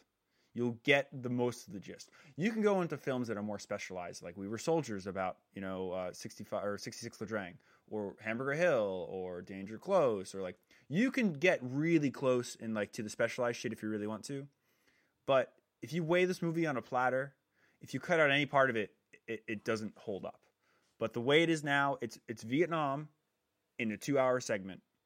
And because of that, I think it's great. It has some issues, like everything, some technical issues. We were talking about the squibs and things. But I really feel like it's just so ingrained in culture and just set the bar so high so early on, 11 years after the war ended, that it deserves that rating. It's not like Apocalypse Now. It's not like really anything else, And when we get to SPR, which has a similar cult following in the States, I'm not going to take that into the consideration of the my score because I view that differently. Platoon just did so much for Vietnam vets and getting their kids to kind of understand, for right or for wrong, like just what get a taste. Maybe you would have experienced. Yeah, there's really nothing else that just in a 2-hour segment you're like fuck. So 9.5. It's like it just, for me, it's the gold standard of Vietnam films. You know, from the American perspective, I'll bring it out to that. So, and that being said, I'd love to hear your opinion, Michael. Yeah, the quality of the movie and like the impact that it had as a cultural milestone is definitely something that should be understood and taken taken a value and all that stuff. Like I say, it's definitely not my favorite war film, not my favorite Vietnam War film, but I do understand why it was such a big deal at the time and still is. I think there's a lot of things that are very well done. So on that, I'm gonna give it a 7 out of 10. Yeah, and now we will finally go to Old Bay Nate. Yeah, so I guess being the only one who hadn't seen this fully all the way, it did not disappoint. It held up pretty well, for me at least. There were a few things that I think I'd mentioned before, which is the cliche, but then I have to remember that this was probably setting the cliche of most Vietnam films after this. And so I had to take it with a grain of salt in that regard. But overall, I mean, the cinematography was, good. Wasn't bad. The editing wasn't bad. Special effects, except for the jet, were pretty good. Little nitpicky things. I mean, I don't know much about the historical context, with weapons, other than the obvious and the gear, other than the obvious. But nothing's really stood out in that regard. So. I did do some research while you guys were talking, and something I wanted to check in I forgot to talk about was Platoon had a budget of $6 million, which I thought was really, really admirable but it's also 1987 era, so I'm not entirely sure what inflation that would be. Probably like 15, but, 20 nowadays. Yeah, something like around there. But the crazy thing is they made $137 million. I mean, that's and the movie studio is Orion, and they did RoboCop and First Blood and Dances with Wolves. So they installed a money printer in their studio. Yep. Well, and then they went bankrupt in like '95, I think. Too much coke. Yeah, so that sucks, man. but then actually they just booted it back up. I was reading about that as you guys were talking. They booted it back up in 2020, and Amazon bought it, and they're in negotiation. I think they bought it or were in negotiations with Warner Brothers or Disney. They were bidding for it, and I think Amazon bought it. So I think Amazon owns most of the rights for most of the Orion pictures now. Well, but that might mean something good for future movies. Orion was notorious for being very kind of hands off and letting their filmmakers be creative. Yeah. It'd be interesting going into it, but overall, I mean, I wasn't disappointed. I liked all the acting in this movie. We talked about that, a lot, and I liked a lot of the things that you guys had kind of talked about, historical context. So, I mean, I don't know why, but it's not going to get a 9 from me, but I think it's going to get an 8. I enjoyed it. I don't know what's bringing it down, but it just felt like an 8 to me. So I'm going to give it 8 Scream Mel Gibsons out of 10. But I thoroughly enjoyed it, and I'm probably going to end up watching it again, in the background, just to kind of digest it more. I think the whole, William Dafoe, even though it is a pinnacle thing, the whole thing of William Dafoe getting killed by Tom Barnes, Berenger. I don't know. It just felt weak. Yeah, in my opinion, that is the weakest part of the movie. The parts where they're just bullshitting and being GIs, that's where the movie shines. Yeah, that's where the movie shines, and then it's oh, you disagreed with me, and you're gonna I get it. He's gonna report him. He's gonna follow through with a military hearing and all that stuff. I get the push of that wanting to do that, but the killing of it, I just feel is an extreme, which I get. They're trying to point out about the madness infecting other people so far that it's letting him kill his own guy. I get it, but it felt just a little I agree. cliche. But again, that's cliche after this movie, so that's how I feel. But it's just how I feel. But I'm gonna give it an 8 out of 10. So don't feel bad. Really quick, Brian, before you give us the final total. My wife, we watched it a few months ago because I just got a wild hair up my ass to watch it again. And she's like, it's pretty boring. And I was like, really? Like, she's like, yeah, I mean, it's a war movie. And I'm like, oh, fuck. Like, really? So it's like the first, she's never seen it. And she watched it. She's like, yeah, it's a war movie. So it's like, to that audience, you know, that has to watch it with people or whatever. Yeah, I can see where it's like it.